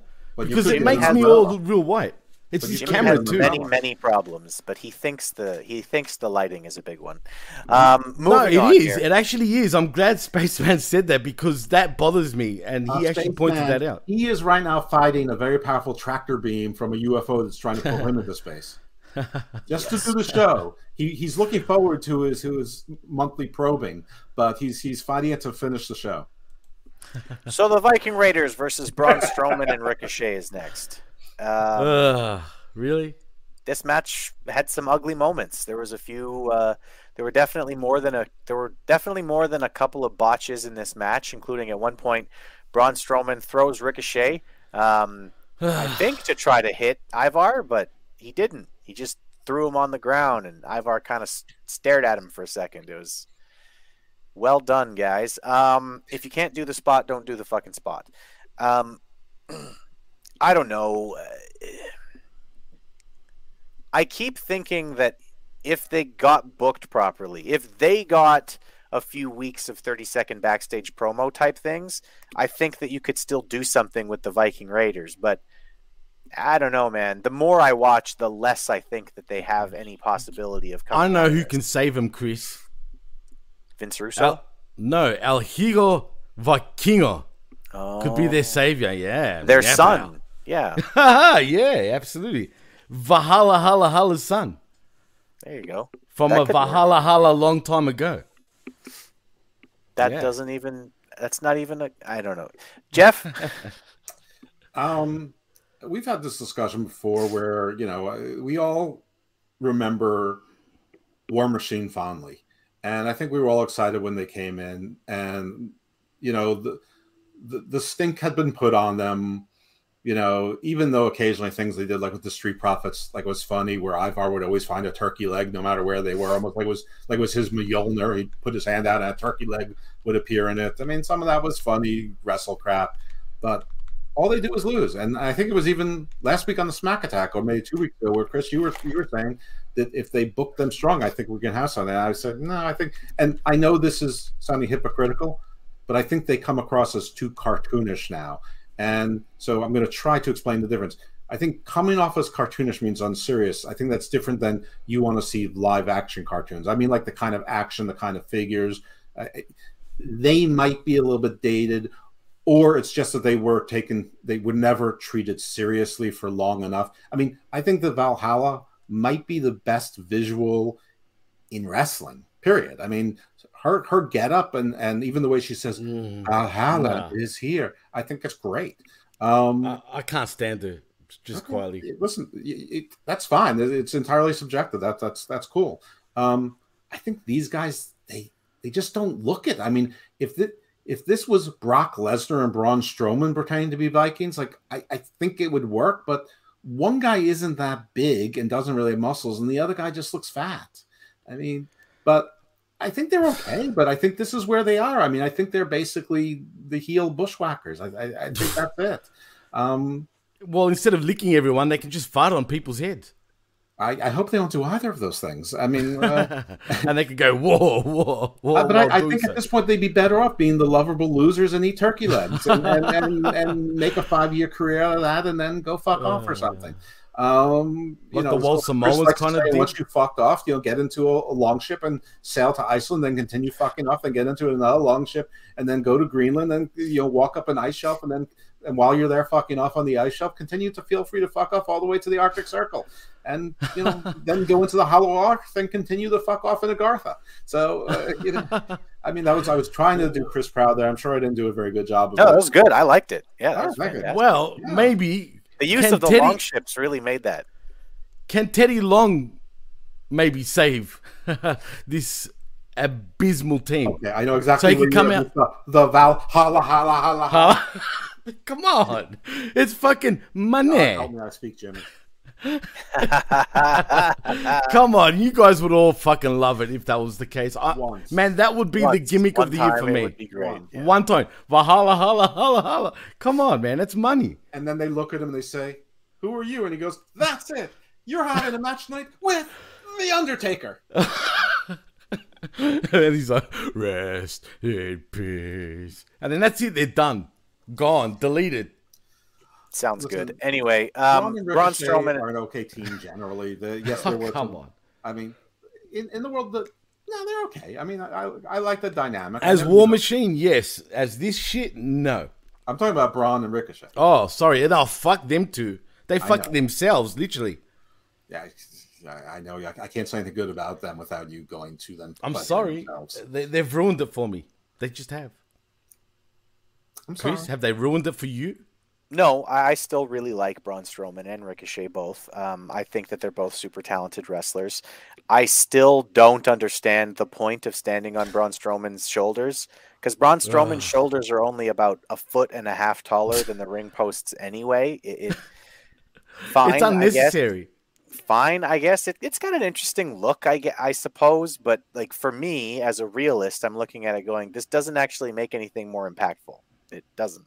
It actually doesn't, because for the crowd. That's all it is. Right, and he jumps off real gingerly anyway. It's the equivalent of Arn Anderson going like this to QT Marshall. It's just to get your one thing in. Stupid. Extremely. Yeah, what you mean is it's extremely stupid. Right. Yeah, so anyway, that's fine. I think that they could have something. Again, like whether or not you can make something of a wrestler, of a team, of a stable, of an angle is entirely down to booking. It's entirely down to how consistent can you be with the booking for a thing. And if they're going to be serious about it, I'd like to see Strowman and Ricochet become a bigger deal, but they've got to be serious about it if they're going to. And as far as the Viking Raiders, yeah, I don't know, man. They might just have to go away and come back with something completely new, because this, like, straight off the long ship thing isn't working. Well, there's only one thing the Vikings can do to reinvent themselves is come back as converted Christians and do the whole Mordecai thing. Yeah, they could. By the way, I think I would love that. And the zombie from ECW. Why? Okay. Why not? And then we can have the boogeyman jump in too. I didn't watch ECW, so that was not I think that's stupid. I seriously have no idea what that means. Oh, you don't want to know anyway. Trust me. Heck, you might as well even bring Doink and Dink at this point. All right, Jimmy. I'm going to need you. Do not criticize evil clowns. All right, Jimmy. I'm going to need you to get all the way off my back about Doink and Dink. Moving on here. We've got a women's tag team championship match, which, again, if you're asking me, this is exactly the kinds of people who just need to get fired. Like, just release some of these people. They're not interesting. I do like Chelsea Green.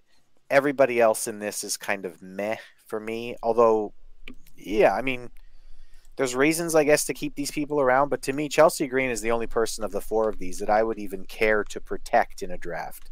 The match was what the kind of match that you should have come to expect so far from these four women.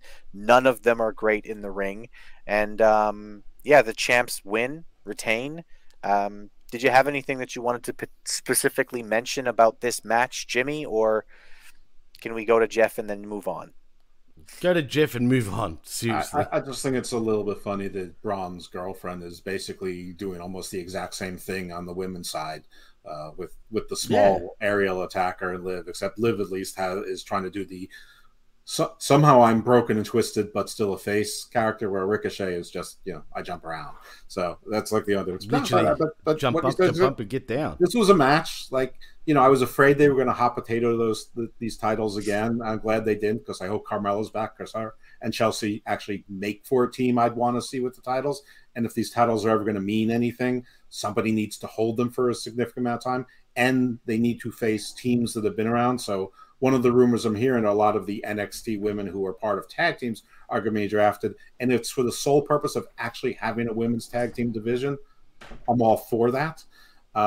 Even if I don't think that I don't think K&K Dance Factory are, intimidating, but they're a pretty good tag team. If they put Indy Hartwell up and they team with Candice LeRae, they can work as a tag team. So it's not that I find them interesting. It's just that at least you're going to build a division with actual teams. Oh, this is completely not on topic, but sort of is adjacent if people follow along with me. But so Mercedes Moné, most of you know her, Sasha Banks. She signed with Stardom, and Trinity Fatu, Naomi, Trinity Star now she goes by, was supposed to be signed right afterwards, and Bushiroad said, "Now we're keeping costs in line, and she's too expensive." So Naomi walked out the door with Sasha about a year ago, and they went all over the place, only for the ultimate dream to only be for one of them, and the other one, like, she's going to either have to make a decision to go to AEW and sort of betray her family, or to come back hat in hand and come back into women's wrestling. But she's a very fine tag team wrestler. They would be fine. And she's got a cool, like, but lights out thing. So, like, everyone who says, go out there and know your worth, I find the funny actually know your worth before you go anywhere. Right. Exactly. Know your worth, and know that, and everyone's got to stop thinking there's so much money in wrestling, because there isn't generally. Yeah, well, that's what I find ironic, right? Because Mercedes Moné calls herself that as a gimmick, but she's with Stardom, for crying out loud. What money are you actually really making? Jeez. She can afford it. Well, yeah, she's rich, for sure. And but I'm just saying. probably can too, but I don't think that she envisioned the last 9 months or 10 months of her life leading to nothing, where she's got to go back and say, fuck, I have to either talk to Tony Khan or, Or Raka Khan. I've got to hope that Paul is in charge and not Vince. Well, yeah, that's true. But anyway, yeah, no, you're spot on, Jeff. Move on, though. Let's move the fuck on from this. Let's do it. Moving along then.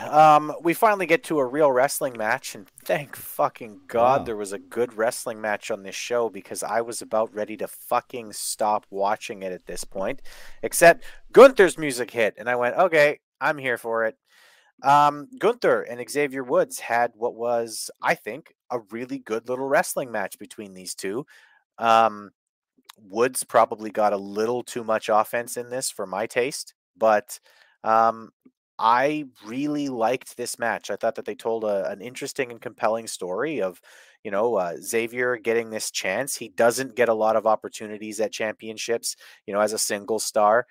He went out here and he seemed to really give it his all, but just couldn't get it done against Gunther. And I like the straightforward nature of Gunther and his character and what he does in terms of, he's not out here doing the Roman Reigns thing where there's somebody else tripping up the opponent all the time, or there's somebody else cheating for him all the time.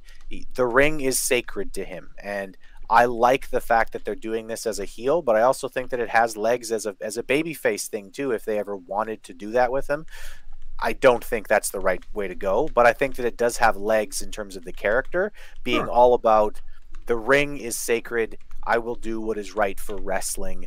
I really, really like that aspect of everything going on with Gunther, and I like that he sent Imperium to the back before this match. So, Jeff, what did you think?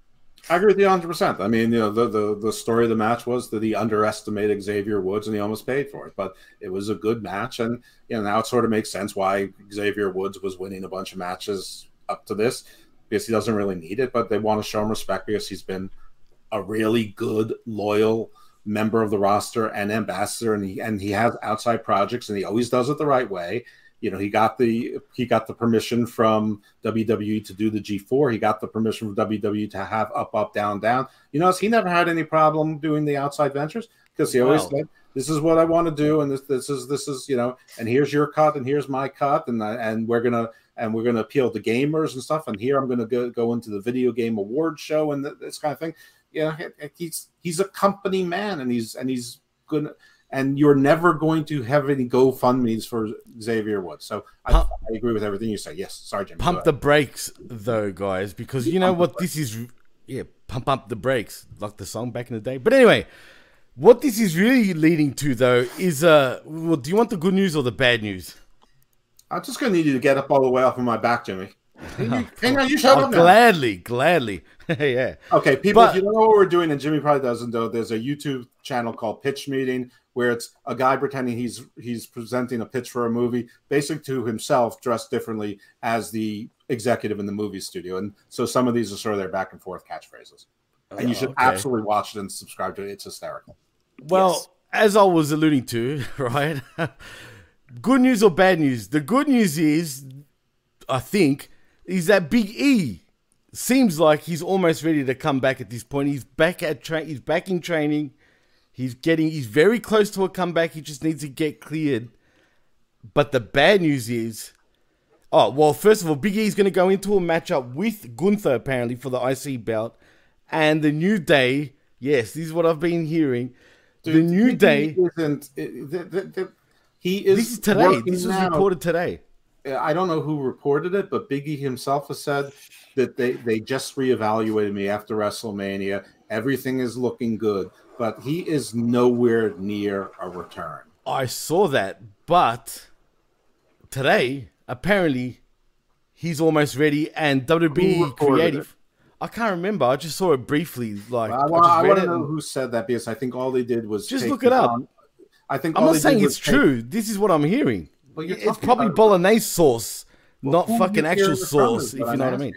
I don't know. I didn't see who. But people have had him in the Royal Rumble. They've had him in WrestleMania, and now that he is, it's still very much an if, not a when.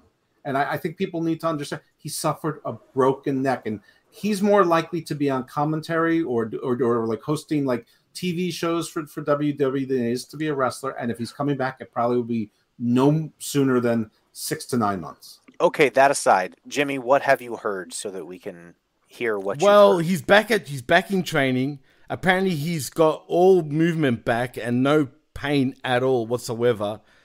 And to expect him now, look, this didn't come out of his mouth. This is just what the reports, the dirty sheets, are saying.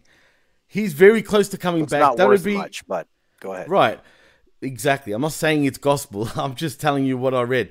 And apparently, WWE have got him in their thoughts, and they want to do an Imperium New Day kind of feud, and Big E and Gunther matchup in particular. Okay. Don't shoot the messenger. I'm just saying. Can I be honest with you? I'm not really interested in anything that the New Day are going to do. I just neither am I. Nothing about the New Day is interesting anymore.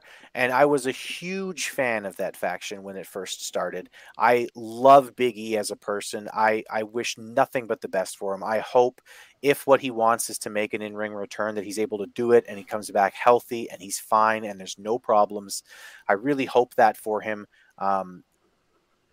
But come on, man. Like, is this actually interesting to anyone anymore? To me, this is like reruns of reruns of reruns. It's like the people who want to watch this are like the same people who want to watch MASH again. Ugh. Like again. Stop it. MASH. You've seen MASH. Fucking MASH. MASH happened 30, 40, 50 fucking years ago. Like, we weren't even born, Chris. Jeff was, but not us.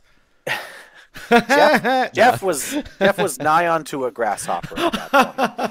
Like, to me, it's run its course. They need to stop it. Like, the best thing that they could do for New Day is have them come back and be like, guys, listen, we don't have to. We're gonna avoid breaking up. We're not gonna do that because we don't have to.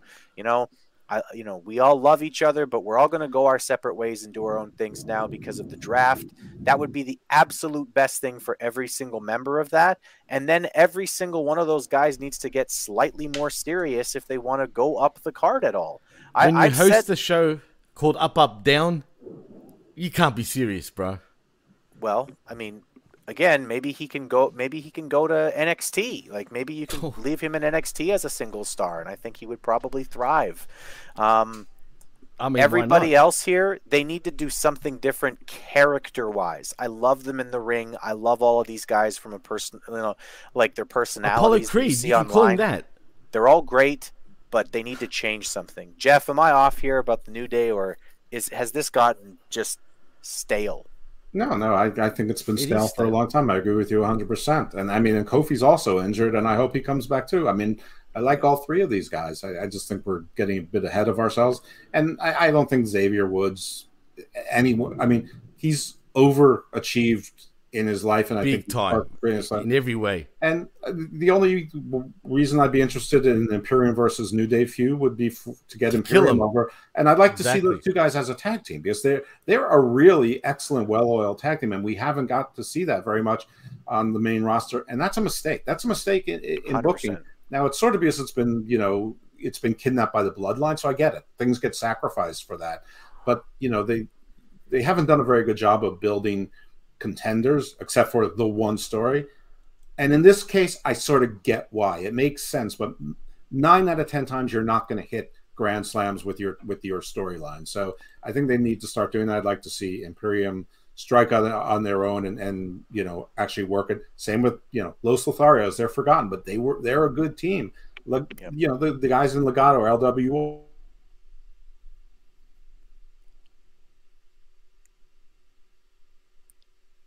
Jeff, you still there? He's frozen. Well, can I just point out, there's a few comments actually, Chris, and Elizabeth says an interesting comment. She says, I don't want Big E to come back ever. I don't want the chance of him being permanently out. I'd much rather have him back as a commentator or an ambassador, not a wrestler. He is pretty much an ambassador right now, actually, Elizabeth, but you're spot on. And the comment king's in the house, Mr. Todd Brantley, also agrees with that comment. So what up, Todd? And Spaceman, though, I think he's got you tonight, though, Todd, man. I think we got a new comment king, because this guy, he must be Canadian. I mean, only Canadians can come up with this, Chris. But he says Big E has a new sitcom he inherited, The Junkyard, and he's the grandson in Sanford and Son. But he also goes on to say, I am racist, but I watch black TV shows. What the fuck?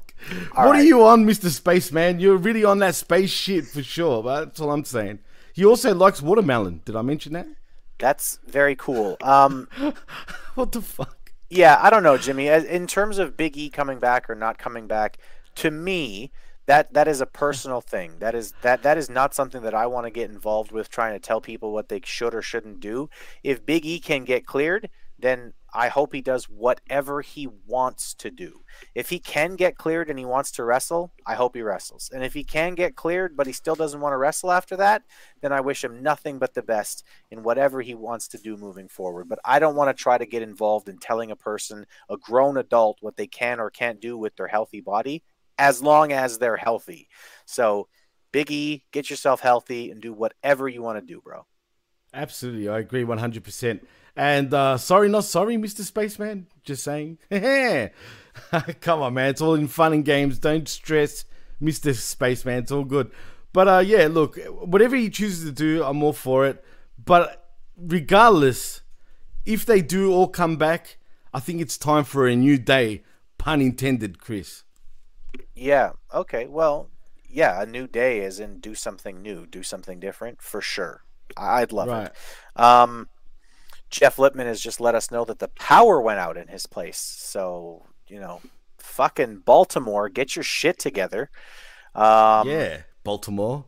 No, actually, he got offended because of Canada Spaceman, apparently. Oh, okay. Yeah. Well, But yes. Sorry, have to highlight Todd Brantley's latest comment. By the way, let's go Jets. Fuck yeah. The Winnipeggers. Yeah. Yeah, let's go Jets. Let's go. Hey. Out with the old, in with the new. There we go, see? Yeah. Oh, there you go. He's back. We're all back now. We're all back. Damn. Yeah. Whoop, whoop. Okay, last thing I'll say about the Gunther match, and then we'll give it over to the other huge Gunther fan here. I think we're all pretty much huge Gunther fans, but we'll give it over to John afterwards. I need to see, after this brand split, a situation where Gunther is world champion on one of these shows and Imperium as a tag team are holding the tag belts. I need to see that as like a at least 4-month run at some point, because they're awesome as a tag team. And as a trifecta, they're just fucking magnificent. I love those guys. But John, we were just discussing the Intercontinental Championship match between Xavier Woods and Gunther. What did you see there, sir? Yes. So this is the last thing I kind of saw before I went to go get Jacob from work. So I was pleased to end my night this way because, I love Walter. Walter's great. You know, I've loved him since the independence and watching him in WCPW. The guy knows how to be a champ. I mean, look, you give him a belt, he looks like $1 million. So, you know, seeing Walter, look, this was a match. You knew Xavier Woods was not going to be anything but was going to be fodder for Walter. Really, that's all it was. This was just a match to let you know and see this guy's dominant. This guy, I agree, Chris, he needs a world title run at some point. You know, I think he's done everything he can to elevate this belt, to make it look as prestigious as it should have been in the beginning. And the fact that they let it fall to the doldrums of what it was, I think is super sad, because this was the worker's belt. This was the belt that the worker's belt, right? You gave it to the guy who was your workhorse, who was your number 2, who could do the work and put on great matches. And so the fact that they've given it to somebody like him, I hope they do that with the next person, whoever that might be. But I can't see right now who that would be. And so it's kind of one of those things where, like, I like the fact that he's there because he's making this belt look prominent. I'm sad that at some point he's going to have to lose it, but I only hope that he loses it so that he has a world title run going, especially with this brand split, because I believe it's next Friday, right, that the draft starts. Isn't that correct? Isn't that what I saw? Yeah, apparently, yeah. You know, so next Friday we're gonna have the draft, and it'll continue into Raw on the Monday. And so, look, I agree with you. Brand splits. Let's do it. Let's give this man a title run. He deserves it. Not that he deserves it, but like he's shown that he is that main event quality guy. If you didn't think that, go watch the Rumble. Go watch his time in the Rumble, what he did, how he worked, and the fact that he didn't win it, I was okay with it, but he was the second to last guy and had went almost the longest amount of time in that Rumble. It says a lot. It says a lot for a guy. He started the Rumble. He started the Rumble, and he was the last guy in second. Yeah, last guy to be eliminated. And so to be able to do something like that, especially because WWE has not necessarily been the best when it comes to European wrestlers, and to give him the prominence, an understatement. To give him the prominence that they have done in this situation. Look, I mean, I don't know what to tell you. Like, I feel like, I mean, I might be a weird flag, but I feel like this is saying, hey, this is our Luka Doncic. This is Luka Doncic, you know, where he's going to open up. Yay! I mean, I got a Dallas innovative for the NBA to bring in the European in, but I feel like this is that stepping stone to make us go, you know, hey, look, I know we really haven't looked at Europe in a while, but let's take another look at Europe and see what they have to offer. But because here's the thing, New Japan does it, everybody else does it. WWE doesn't necessarily do that, where they look at European talent and go, yeah, we can do something with that. You know, they usually make them a joke of some sort. And here's the thing. They tried to do that with Walter in this Imperium bit, and he's run with it. He's made it, you know, this, I'm the ring general, and I command respect when I walk in here. I don't wrestle goofs. You know, like, he's owning this idea of this authoritative guy that walks into this ring and owns the ring. That this is my sacred space, and the other guys in it are doing the same exact thing. I love Imperium as a faction. I want to see that, like, their tag team is solid. I want to see them start to being elevated to the same level as Walter right now. I think that's the biggest problem right now with Imperium, is you have Walter, who is up here, and the other guys are way down here. You know, you've not really put them in the level of prominence John, that Walter is. I hate to offend you right now, but you can blame the Comment King and Todd Brantley, but I think he's comparing Gunther to Ludwig Borga. Do you remember? Does anyone remember Ludwig Borga?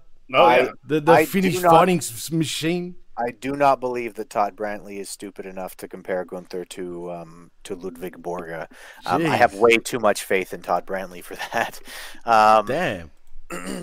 Yeah, Ludwig Borga is a very interesting case study in terms of his life afterwards as well. He is a terrible, terrible racist, and he died after basically getting into a car accident and fucking up his brain, which would be very sad if he wasn't a terrible, terrible racist before that. Sure. So fuck Ludwig Borga. I don't ever need to talk about him ever again. You're right. And I mean, there's a reason why we don't remember him for that very reason. But I think this is an opportunity for us to really appreciate what is being done. I don't know if you've ever been on a show where you've had people who are from Europe on there. Great wrestlers, solid people, and really great with the crowds and everything to boot. So look, personally, this was my match of the night, not because I enjoy by a mile. Yeah, I mean, you've got Xavier. Yes, he's a goof, but he's also a seasoned veteran, and he knows what his job is. I liked the story. I liked the story of Gunther came into it going, I'm gonna swat you like a fly, and this guy can wrestle a little bit. I've got to get focused here. I like that, and I do like that he wins clean. That was the other thing that I had mentioned was I like that he's not winning because of underhanded tactics. He really does see the ring mat as sacred. So, when he finally does do something underhanded, it's gonna get over like firecrackers. It's gonna be huge. That crowd is going to fucking hate him when he finally does do something underhanded to win a WWE championship, for instance. Right. I think that a great booking for this next year with Gunther for me would be he wins the Money in the Bank, and then he goes around saying, because I believe the ring is sacred, I'm not going to cash in after somebody's had a match and all this other stuff, and then I'm going to make sure that I tell the champion when I'm ready to cash in, and etc. You're going to get a lot of people, so he's going to sort of go through this tweener stage where people are going to really like that he's saying that, and then after the champ has like a hellacious Hell in a Cell defense where they just barely hang on to it, out comes Gunther with his briefcase, and fuck you, I'm taking advantage of this. Yeah, might as well. Interesting. And Todd Brantley says he's just talking about how Ludwig Borga in terms of failed European WWE superstars. Yeah, I understand. He had no personality though. He was crap. Yeah, and but he also Todd Brantley also says that Xavier is a great worker. Just ask Soraya. Oh, Ding dong. Ding to Jimmy. What? Come on, every time about Xavier Woods, you immediately go to the I never said nothing. You can blame Todd for that one. You don't have to say it. I see it in your eyes. You're lucky I have no control of this StreamYard account because you know what will come up. The picture. Someone is all elite, and it's just not us. Anyway, but I mean, I think this was the match of the night. There was, I think everybody in the match understood their assignment. They told the story well. And, it ended how it should be. And again, I agree with you, Chris, the fact that Walter's a heel, but he's still winning cleanly. And that moment that he doesn't, is just going to blow the roof off a place because it's like, oh, I thought it was sacred. And I think there's just, and then it's just, there's nothing but upside. And world title holder is going to be the next step for him. It's got to be. You can't keep him here forever. And well, exactly. I mean, the way that his character with his two guys is portrayed is almost the exact antithesis of the other top heel, which is Roman and the Bloodline, who almost never wins everything on his own, but just acts like he's the top dog and everyone believes him. So it almost makes sense, heel versus heel in that case. However, I think the Chris's version of the Money Bank is great. I don't really like, well, actually, in his version, it's good because it's not wasting the Money in the Bank. Like Baron Corbin and Braun Strowman wasted the Money in the Bank by just surrendering it. And Austin Theory, really. Right, Austin Theory, right? That's I couldn't think of it. Thank you. But I just love LA Knight with I picture him with the Money in the Bank. Fantastic. Yeah. And I see him as being a chicken shit heel and holding the belt for 2.5 months until he runs into Gunther. And I think that's a great way to do. You have Gunther and Roman, and Gunther is being honorable. He has Imperium in the back, but Roman agrees to play by the rules, but he doesn't. He's a gangster. He's got his guys. Oh my God, Jeff!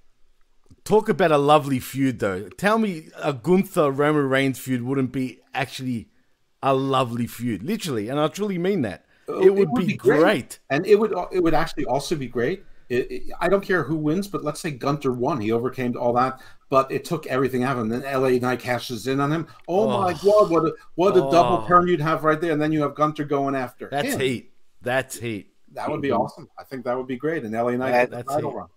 If you wanted to, that would be fantastic. If you wanted to, if you want to turn Gunther face, which I think he could probably pull it off. I really think that he's good enough to pull it off. Although he's much better as a natural heel, obviously. But like, if you wanted to pull off a face turn, that's a really great booking right there. Mm-hmm. The thing is, I can see him being a great face, though. Sorry, Jeff. No, actually, I'm sorry, because I've spoken enough, but he could be like Samoa Joe, where face or heel, it doesn't matter. The people love him. So he doesn't have to change a thing about his character, except maybe just don't have Ludwig Kaiser introduce him any longer. I mean, the rest of them could be exactly the same and just let people cheer for him. Gunther's gonna kill you. Todd says in the chat, he says, who would be a better call for Money in the Bank, Gunther or LA Knight? I think LA Knight would be, just to get Gunther over. I'm clear, and he must have posted that before. Oh, it must have been delayed. Well, yeah, you just said it. You explained exactly the scenario. So yeah, but I like Chris's too. I think Chris's would be amazing as well. I don't trust WWE to do his. I actually sort of trust him to do mine because I'm not that clever.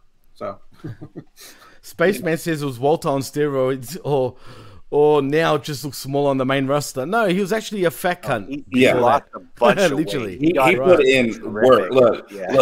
I mean, and that was one of the big things where they brought him up and they sent him back down. Vince didn't like his look physically. You know, apparently, He look, and it wasn't that he was like he looked doughy. He wasn't like doughy, but like when you compare him to LA Knight at the time, he was not a hard body, and now he looks athletic and lean and mean. And I mean, look, and still, and it didn't change the fact that is not a man you want to take a chop from.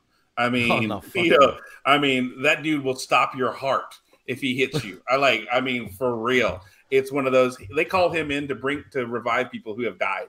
You know, that's I mean, but that's really what it was. He was given a choice. You know, we see other people in WWE who are given that choice, put in the work, and they want to go away. And Walter chose, no, this is my goal. This is my dream. This is where I want to be here. I'm going to put in the work. And he did. And he looks better for it. And look at the push he's getting. And that sounds weird in a way, but I think that is the essence of WWE. They're not only about the work, they're about the appearance.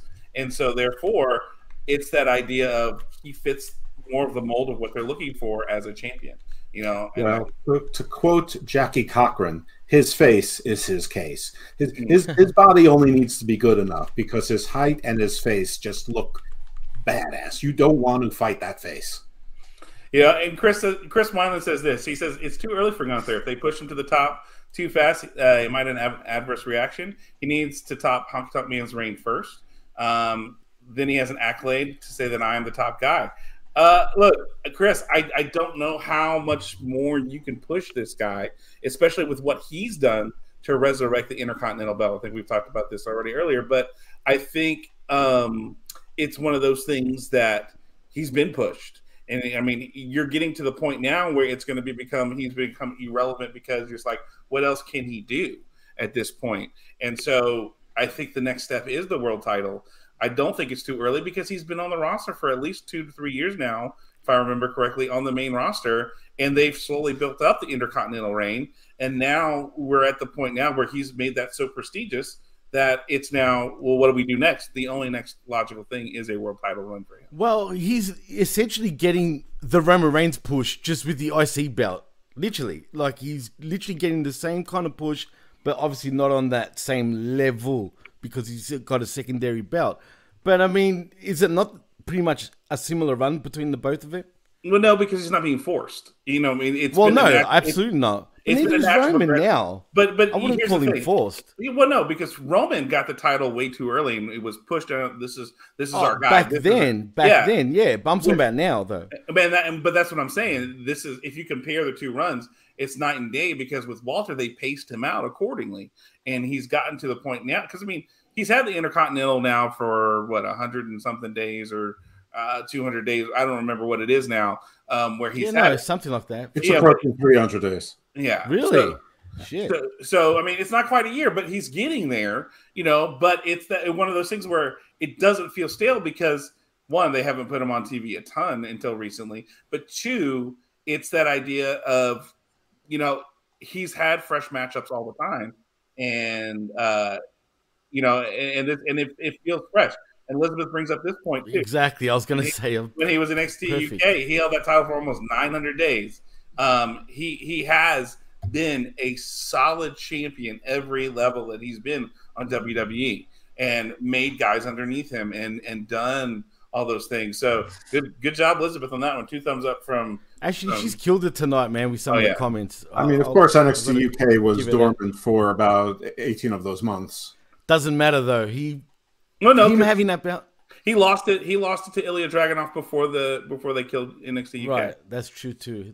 Which is not believable though in many ways. Even though I love Dragunov, but he's just too small for Gunther, man. I don't actually care about the run in NXT UK. I could not care less about what happened in the NXT UK.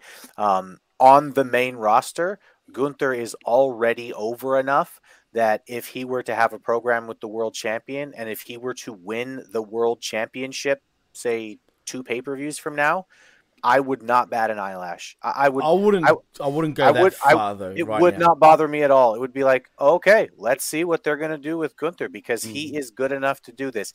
If they had LA Knight do the same thing in 2 months, I'd go, nope, way too early. Nope, it's too much out of left field right now, though, Chris. That's the only thing. Like, if they were to do that, that could sort of backfire on 2 months from now, Jimmy. 2 months. 2 months from now. Give them enough time to actually build up a match between him and Roman Reigns.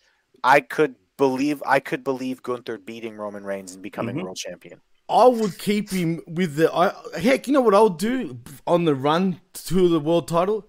Have him win every other secondary belt, man, right now.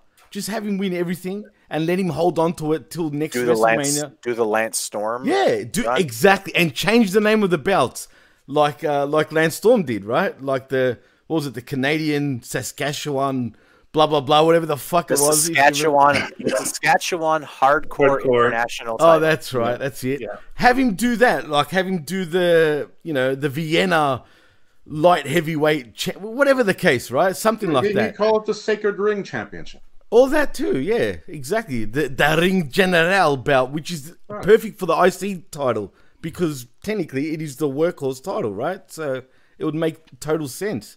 So I'll go all out like that, to the point where when he faces Roman Reigns, it's even got a bigger deal to it. It feels like an even bigger deal. It's for all the marbles, just every belt. Fuck it, give him everything.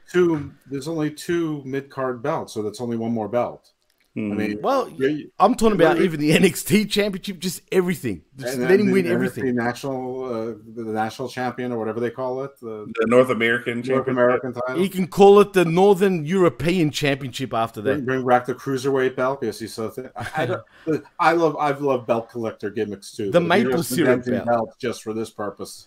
I'm going to have to vote no on this one. Yeah, I have to look again, because technically he's already done all that. That's true too. He's done it in NXT. He's done it in NXT. He's held all those belts. So you can't, if you want to bring belt pedigree into it, the man's already done that in every place he's gone. Bring back the European Championship. Tell me he wouldn't add prestige straight away to that damn belt.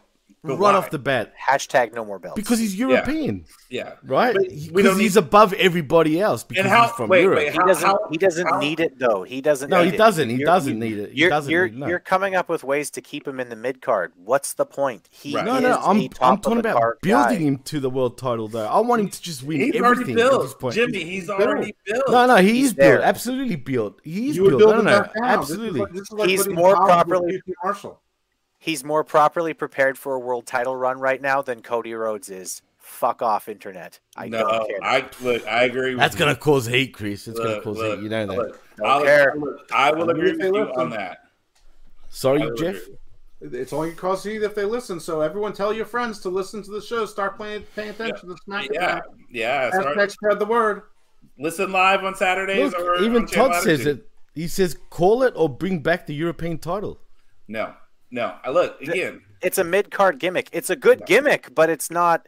You don't need it for Gunther. Gunther's there. Chris Whelan says a great comment actually here, because that would be pretty good if that was the case. If Gunther retired Lesnar, that would rocket him to the moon. No one's going to retire Lesnar except for Lesnar. Yeah, but if Ricochet retired Lesnar, it would rocket him to the moon. I mean, but you're talking about things that you just can't force. Right. Yeah. I mean, and then look, at the end of the day, Brock's going to Brock. Brock will retire. Yeah, Brock's going to Brock. He's going to retire whenever he wants. And if he decides he doesn't want to go out on his back, he's not going to do it. Look, we all know how Brock's going to go out. Like Robert Baratheon, he's going to be hunting, and a boar is going to spike him in the gut. Yeah, exactly. He's going to get run over by an actual moose. Yeah, that's how Brock's going to go out. That's how he retires from wrestling, or he gets imagine a snowmobile accident, and kill 3 bears and the 4th will get him. I mean, that's how Brock, knock on wood, guys. God damn it, we're gonna curse him. The entire world like it's Mark Marrow. Did him right there. Yeah, but Brock does what the fuck Brock wants. Yeah, I just want Studio A24 to actually film Brock Lesnar's like last few days, like in like that. Like those Alive where he's in the woods, like in yellow jackets in the forest, and he's like defeating a pack of wolves, but his leg gets bitten, a snake bites him, and he's dealing with it, sucking the poison. He's pissing in his own leg. I want it all. He fights a mother grizzly bear. He eats the cubs. Throw him under the bus. Am I going too John, far? Throw him under the bus. Okay, Canada Spaceman. I speak little English, but fuck you. Because he's doing that. He's been doing it to all of us, if you know what I mean. Let's get off of Gunther here. We've spent enough time on Gunther. Let's talk about the main event, Matt Riddle and Solo Sikoa. What a letdown from after watching a Gunther match and thinking about all of the possibilities for Gunther to Matt fucking Riddle. I don't know, man. I love Matt Riddle in terms of I loved watching him when he was in the UFC. I loved him too, dude. But he's a fantastic fighter. But I mean, this guy is like the Big E or the New Day in general for me. Like he's got to change his character. He needs to be more serious. And go back in the shorts. Fucking shoes. And shorts. He's got to wear some fucking shoes, man. And knee pads.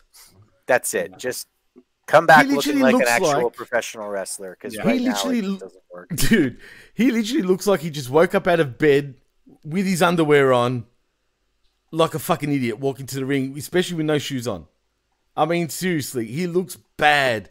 I mean, he's a nursery rhyme right now, literally. Like, that's all he is. He's an afterthought. I love him as a talent, but now he's actually the nursery rhyme that's inspiring parents to protest. I mean, seriously, man. Like I said, I love Riddle, but this shit right here is just no. Everything about him right now is just no. It's fine. It's just his attire is not fine. Let me be on the record with that. The only funny thing is that Solo kept teasing a wedgie. I just wish he would have done it. Yeah.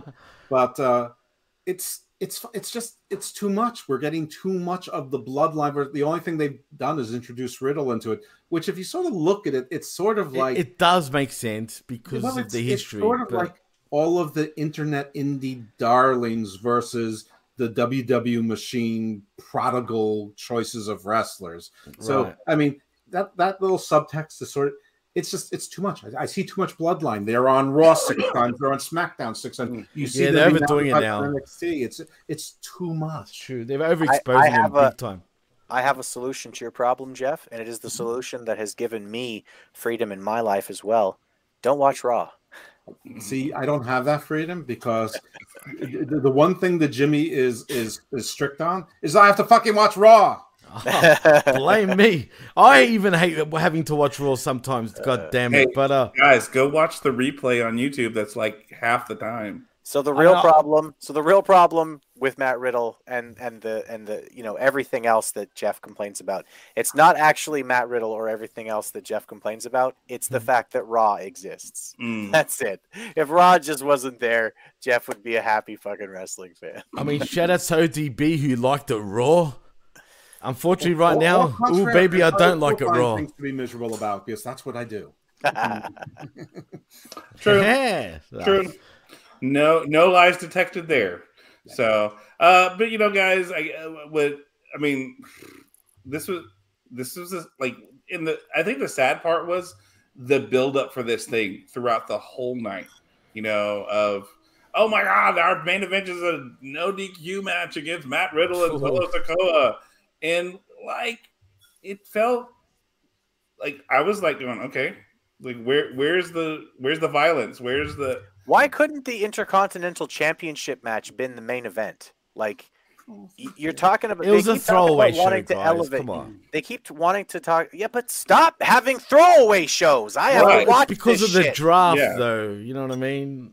No, that's the whole point. It's no excuse. It's no excuse. You have the draft coming, so you would think that in theory everybody's going to wrestle to their best. And be like, oh, so that look, I'm going to be a top pick. Look at me, and kind of thing. True, you're right. That's what it should be. They should be parading themselves, but why, don't talk logic, John. Why have a throwaway show, especially if you're trying to build guys? Next week, watch for the draft, and then this week they did say, hey, we did have a women's title match because I saw the advertisement before that said, hey, we're going to have 2 title matches tonight. The women's tag title match and the Intercontinental title match.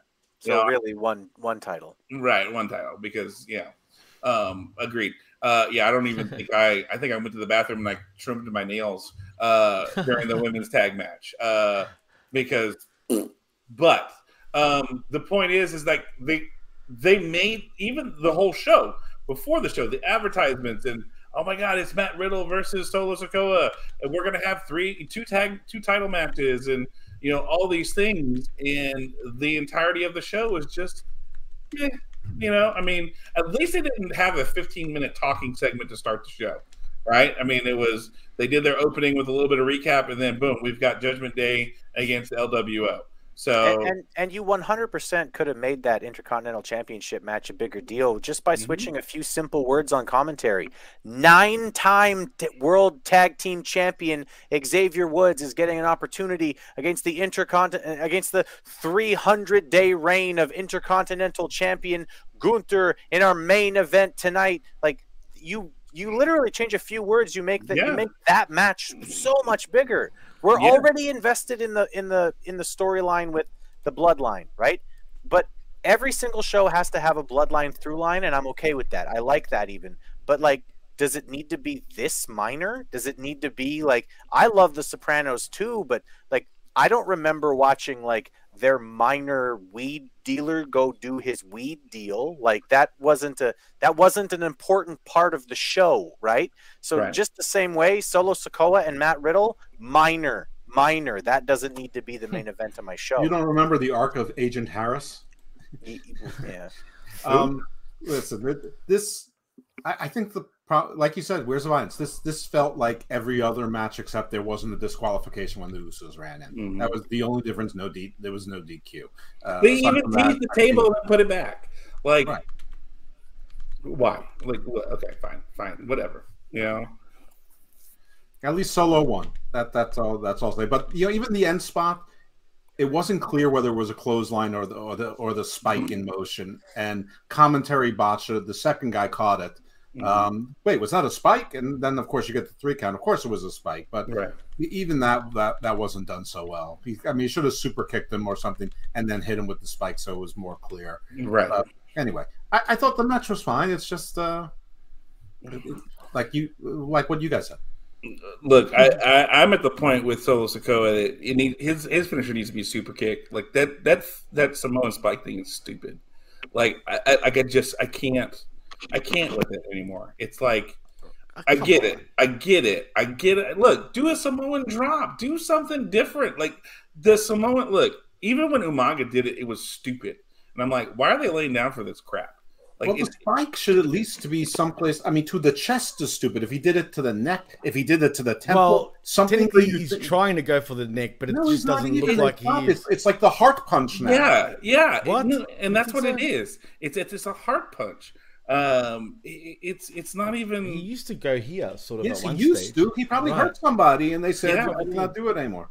Yeah, Actually, or go lower, go for the sternum, Chris- so that they say he's paralyzing the diaphragm by doing it. Right. The absolute hilarity of the fact that he probably hurt somebody with the weakest looking fucking finish, so they made it him is change taped it up though, to an Chris. even weaker looking finish instead of giving him a better finish in the beginning. That's just amazing. Actually, Chris Whelan brings up an interesting point. Do that again, Jeff. That makes me laugh. But yeah, what Chris Whelan said, Solo should bonsai drop a candy ass, but is he too small to do a bonsai? No. Okay, well there you go. You got that bonsai. I mean, he's got that back end to like nice, Chris. He's got that Fatu back end to I think pull that off. You know, It just needs the cellulite though. Here's you know something what simple. I know that Becky Lynch already does the rock bottom, whatever she calls it, the manhandler or whatever. Yeah. He should steal Jeff Cobb, Tour of the Islands, and do like a spinning smack rock bottom. Because he's Samoan, he should do the rocks move, but give it with a torque. So that's not the same thing as Becky Lynch's, and just call it the archipelago or something. The street sweeper. The street sweeper. Yeah, the street sweeper. Since he's the street champ, The eight-hole clean up the streets. Yeah, it's called the Krakatoa, whatever. Yeah. Oh, the Papa Toy Toy. The coconut popper. The coconut pop should be that. So it's like sort of like a funny gimmick too. Yeah, I mean, just give him a submission finisher and call it Maui's hook. Oh. I mean, that'll kill you. Yeah. Sure. Ooh. All right. Well, gentlemen, overall, how are you gonna rank this show for everything all together? Give it a rank: A, B, C, E, F. Jimmy, what do you think? Where are you at? Honestly, I can't give this show a grade because it was literally a nothing show. Like, as in, what can you really grade with this show? Honestly. That's the whole point, though, Jimmy. You have to. Oh, honestly, is this a 1, 2, 3 or an ABC type of call here? Jimmy, I just said ABC. Yeah. All right, so if it's an ABC, it's got to be a D for me. Yeah, it rhymed. No, I'm not laughing about the rhyming. Oh, damn it. So this show gets the D from Jimmy. Jimmy gets. Oh, not that D, for fuck's sake. Jesus Christ, guys. Fucking hell. Not everything is about penis, for crying out loud. Jeez. Look, hey, you live your truth, my man. It's okay. You're Greek. You understand. But you live your truth. Hey, I will say this. You did just say yesterday that George Michael is also Greek, like you. So hey, that's Kevin Panetta, not me. The Dollar King, not me. That was a good one. But hey, you said Elton John, for crying out loud. You inspired me to go George Michaels, if you know what I mean. I know. Just saying, yeah. But in all seriousness, though, you threw me off, though, Chris, with the damn George Michaels, man. I'm not going to lie. Now I forgot what I was going to say, so it doesn't even matter anymore. You threw Jimmy off by quoting Jimmy. Yeah, I know. right. That's true. And it was me. I was the one who threw you off. Yeah. All right, Jeff. And he can't even keep who threw him off straight. So there. All right, Jeff. What are you grading this show? I mean, this was a really pretty lousy week of wrestling. I mean, NXT was arguably the best show of the week, which it shouldn't be. I look at the show more favorably than I think that most of you do. I agree that the order of the main event should have been switched, but I didn't think this was a bad wrestling show. I'm going to give it a B-. What? Wow. Okay. Wow. All right, Chris. You got laid last night. D-. This barely gets a passing grade from me, and the only reason it gets a passing grade from me is because of the Gunther match. Everything else on this show, I could have easily skipped. No, that's not true. There were also 2 30-second video packages that I liked. So about a minute worth of video packages and a Gunther match in a 2-hour show is not good. Yeah. Which video package is that in? Since I missed some of the show. Right, we covered that while you were gone, but there was a 30-second video package for Nakamura, basically talking about him being in his dojo, and it was like it was a voice over by his sensei, right, talking about what he has done in combat sport. Loved it. It was really good. And then there was another 30-second package literally right after that from Killer Cross where he basically took credit for having, turned Rey Mysterio a little darker and having, sort of fucked up whoever else he's been. He took away Madcap Moss's joy and all this other stuff. Which I didn't love, but I thought was a good way to take advantage of bad booking. Right. The booking sucked that he hasn't really won anything against anybody important, but at least as a heel, he's taking credit for, but I still had an impact on these guys that I fought. Which is what he'll do.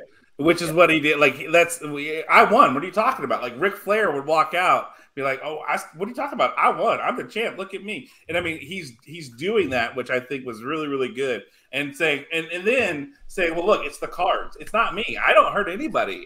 It's the cards.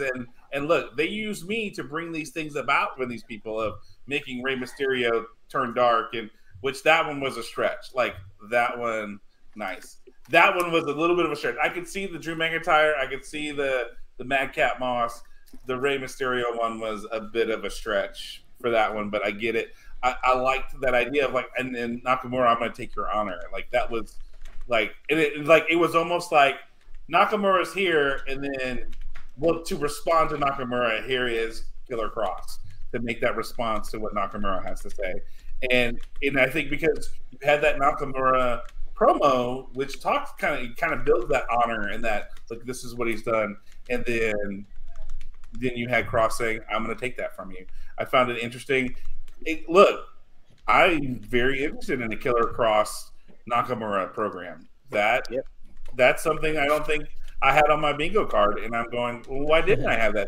That's something that would be really good. So, but Chris, I agree with you. I'm at a D- for this show. There was a lot. Triple D's. Yeah. There was a lot that was just not really good. That was just, I didn't sit through the women's tag match. Right side right here. I didn't feel like I missed out on anything of the main event. I agree with you. The Gunther match was the only match that held my attention whatsoever throughout this whole thing. The Judgment Day LWO, like again, it's like cool, you got the LWO back, but you're making them look so stupid at this point. And I know, Jimmy, you talked about that, but like, thank you. They acknowledge me for that one. They haven't done anything. It's just, it makes it look really bad. And I mean, I'm sure y'all talked about it, but the Zelina thing, hey, let's put Zelina Vega in a match with Rhea Ripley in Puerto Rico because she's Puerto Rican. I know. I hate how WWE do that shit. They always do that shit, and they always have done that. And will continue to do that. Wrestling in general has always done that. Right. I mean, when AEW came to Winnipeg recently, the whole question was, who is really Winnipeg's favorite son? Is it Chris Jericho or Kenny Omega? Right.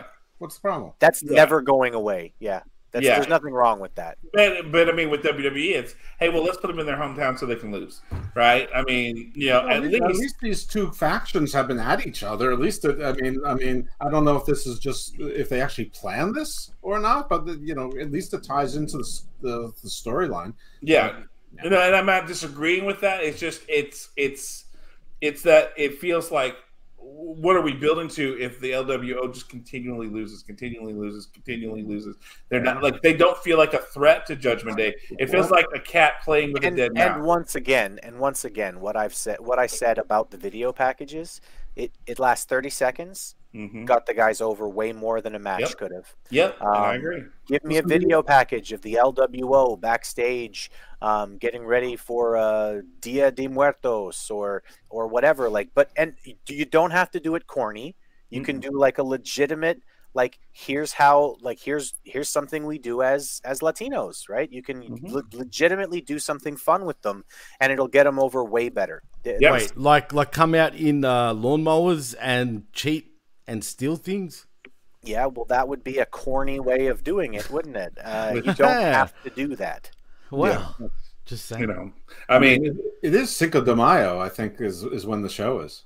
Yeah, and that's not a Puerto Rican holiday. That's a Mexican holiday, and it's damn those French once again. Listen, I mean, I have more issue with the fact that Zelina Vega hasn't won a single match. That's more of an issue for me. Like, if they knew they were doing this, like, they should have had her in some single matches and having on a winning streak. They have enough cannon fodder to do that, to at least make a little bit of sense. But as far as the LWO is concerned, I mean, this is just continuing their losing streak of the last 2.5 decades. They always lost. No matter how many they have 30 guys, super dandy, super crazy, psychosis, Super dandy. LA La Parca. I mean, it didn't matter. Villano 1 and 4 and 10. Right, all the Villanos, all the numbers, and no matter how many guys they had, they would lose. Hey, Super Dandy's a jam up guy. Yeah, come on. As Brett would say, and La Parca is the disrespect El Dandy. Yeah, and La Parca is the chairman of wherever he goes. So look, be quiet. Yeah, La Parca is the man. What are you talking about? I am Latino. Why do they call him La Parca? Because he used to wear a parka? I mean, what's up with that? Yeah, exactly, Jimmy. Exactly. Which one of you owns a La Parca pajama set? Well, DDP actually might. Hey, you do own one. How's that? No, and that's what. But I'm saying I love La Parca, so don't even. Oh, me too. Yeah. I bought this from the Selena De La Renta store. Oh, there she was selling those? Yeah. What the hell? I didn't know that. Where is Selena De La Renta these days? Not the funny here. thing is, she actually tweeted. She just recently tweeted, "If I get back into professional wrestling, where would you like to see me go?" Well, down here. That's where. No. That's one more for the good guys. Just saying. Wow. Jimmy, wow. Jimmy. is not doing her job. That look was great, John. That was good. Very good.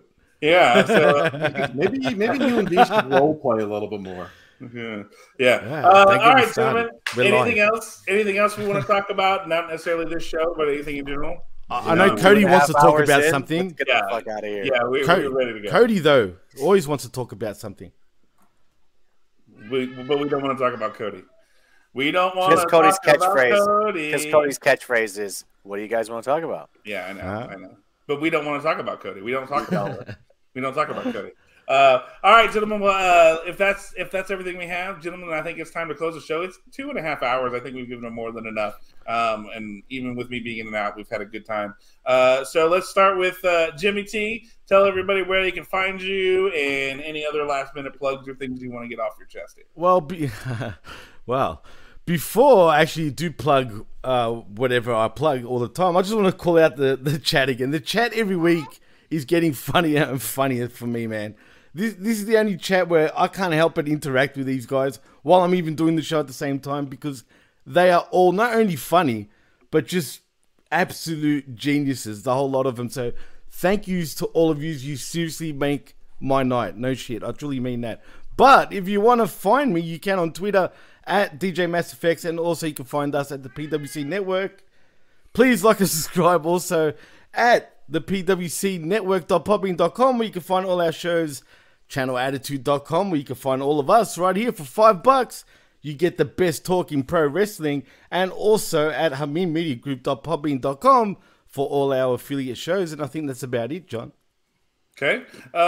Jeff, what about you? What do you have? If you listen to Smack Attack, you get a Mensa card. You get a Mensa card. You get a Mensa card. All right, you can find me at Twitter at IcarusFellMD. Aside from all the things that Jimmy T said, because usually where he and Chris are, that's where I am too, and John this week. So no need to duplicate. My non-wrestling podcasts are Garden of Doom and Garden Views, and we have shows including covering Tarot, which is already out. But on top of that, I have an interview with the woman who did the artwork on this set of Tarot. Ooh. But it's not the show about Tarot, because she's a voodoo priestess, and She is the first Caucasian woman to be initiated in Haitian voodoo on the island of Haiti. Wrote a book, yeah. So that's going to be dropping Halloween month, just like last year. So find things like that, including 6 shows with Chris Hams. Oh my goodness! And there's a show with Jimmy out there, Greek mythology somewhere. Nobody knows where it is. I guess it's in Tartarus. And I should shout out Hammerlock Hangover as well, also on the PWC. And that's the show with Big Daddy Cool Stephen Pena, and we actually did succeed in putting out 2 shows in 2 weeks this week, including one that dropped this very morning. So congratulations to us for that. Yeah, wow, congratulations. Absolutely. All right, and last but not least, Blood Chris, what up? So what do you got? Thanks, homies. What up, Blood? You can find me on all the things that these guys are mentioning. You can find me on the PWC network, channelattitude.com, HMG, etc., etc. You can look out for just recently dropped my newest Far Center, where I talk about the difference between welcoming people and catering to them, as it pertains to the recent announcement that the NHL may be canceling their Pride-themed nights for reasons of people getting really, really spicy on Twitter and stuff. Yeah, but for the most part, you can just find me on here doing my thing. You can also find me on Twitter. I am at ChrisAms1. And other than that, you can hear me just being another bearded white guy on the internet and Olay. And away. All right. Well, I guess it's my turn. Well, ladies and gentlemen, of course, you can always find me on the Channel Attitude, which, for the price of a coffee, you get a month's worth of entertainment. That is incredible. You not only get to hear the Smack Attack, but you get to hear guys like Stevie Richards, which shout out to him, man, making that comeback and he's up to walking and working and just keeping at it. Look, Stevie is the man. If you doubted that before, I mean, the fact that he's making, I mean, I don't want to say this, but like national, wrestling headline news for the things that he's dealing with. Look, he's the man, and just one of the greatest humans I think that we have in our group. He's just a kind man. Thankful for that. I mean, who in the middle of going through that, when people say they're going to pray for you, he goes, "Hey, but pray for the people in this hospital because they don't have, they don't have some people visiting and take care of it." But who thinks of that? Like, I mean. That is next level humanity right there for that man. So shout out to Stevie for doing the great job there. For those of you who can also find me on the Hame Media Group under the Academy Podcast with me and Triple D. We did not record this week because the Picard season 3 finale hit, and it was a 2-parter. They did episode 9 and episode 10, and if you haven't seen it yet, you're missing out. It was a great, great show. But they missed it at the end. Oh, they did something that I'm just like, Triple D and I are probably going to fight about the end because I think him and I talked about it a little bit, and we're going to fight about the end of the show. So that should be good. So you can always check out the Academy on Facebook, and sometimes when we go live, you check it there, and you can see if we're going to fight this week about the end of Picard season 3 or not. So you can find me there. And then lastly, I do want to leave you with this. This Wednesday, the 26th, get your best Canadian tuxedo ready because it is Denim Day, where Denim Day is the last event for Sexual Assault Awareness Month. And this is a day that we raise awareness in which people are encouraged to wear their denim to combat victim blaming and educate others about sexual violence. As it said, it started probably in about, what did I say? I think it was in 2001. It was because back in the late 90s, a Italian woman, the Supreme Court or the High Court in Italy overturned her rape conviction because they said, what she was wearing was actually, it's funny you brought that up, John. Yeah. In Italy, as a matter of fact, getting raped would actually lead to no convictions up until in recent times, believe it or not, man. Right. And I mean, it's kind of ridiculous how things, happen for that reason. But, the thing is we can make a difference. So wear your denim, tell people why, and say that it doesn't matter what you're wearing. So that you can wear whatever you want. You don't deserve to be raped because of what you're wearing. It's not what you wear. It's about, your behavior. And so it's an important last event that we're having on that day, nationwide and worldwide as well. We have our Crimes Victim Week vigil the day before, where we're going to be doing a remembrance for victims of crime, and we're going to be releasing live butterflies for those victims. So it's going to be a busy last week for me for Sexual Assault Awareness Month with those things going on, but it's always important to raise awareness for that. So that's everything for me. Chris obviously had to dip, but because we're like at 2:40 now, I'm going up to 2:45, but that's fine. Gentlemen, thank you as always for being a part of the show. The chat, everybody, Elizabeth Media M5, Candace Spaceman, Jerome, everybody who was here earlier. Man, y'all just crushed it today. Todd Brantley and Chris Wineland, and y'all were just great today. And even Javi and Piers, Yes, everybody. Piers. Everybody that was on today, y'all just made it a fun show. So thank you for that. So with that, I bid all of you adieu and hope that you can check in next week and see, did we get a draft because we had to make it through the draft? Or did we get a draft to make something worthwhile to watch? I don't know. We'll see. But that'll be next week. But tune in and find out next Saturday to find out our thoughts on what happened on Friday night with the draft here on Channel Attitude with the Hami Media Group on the Smack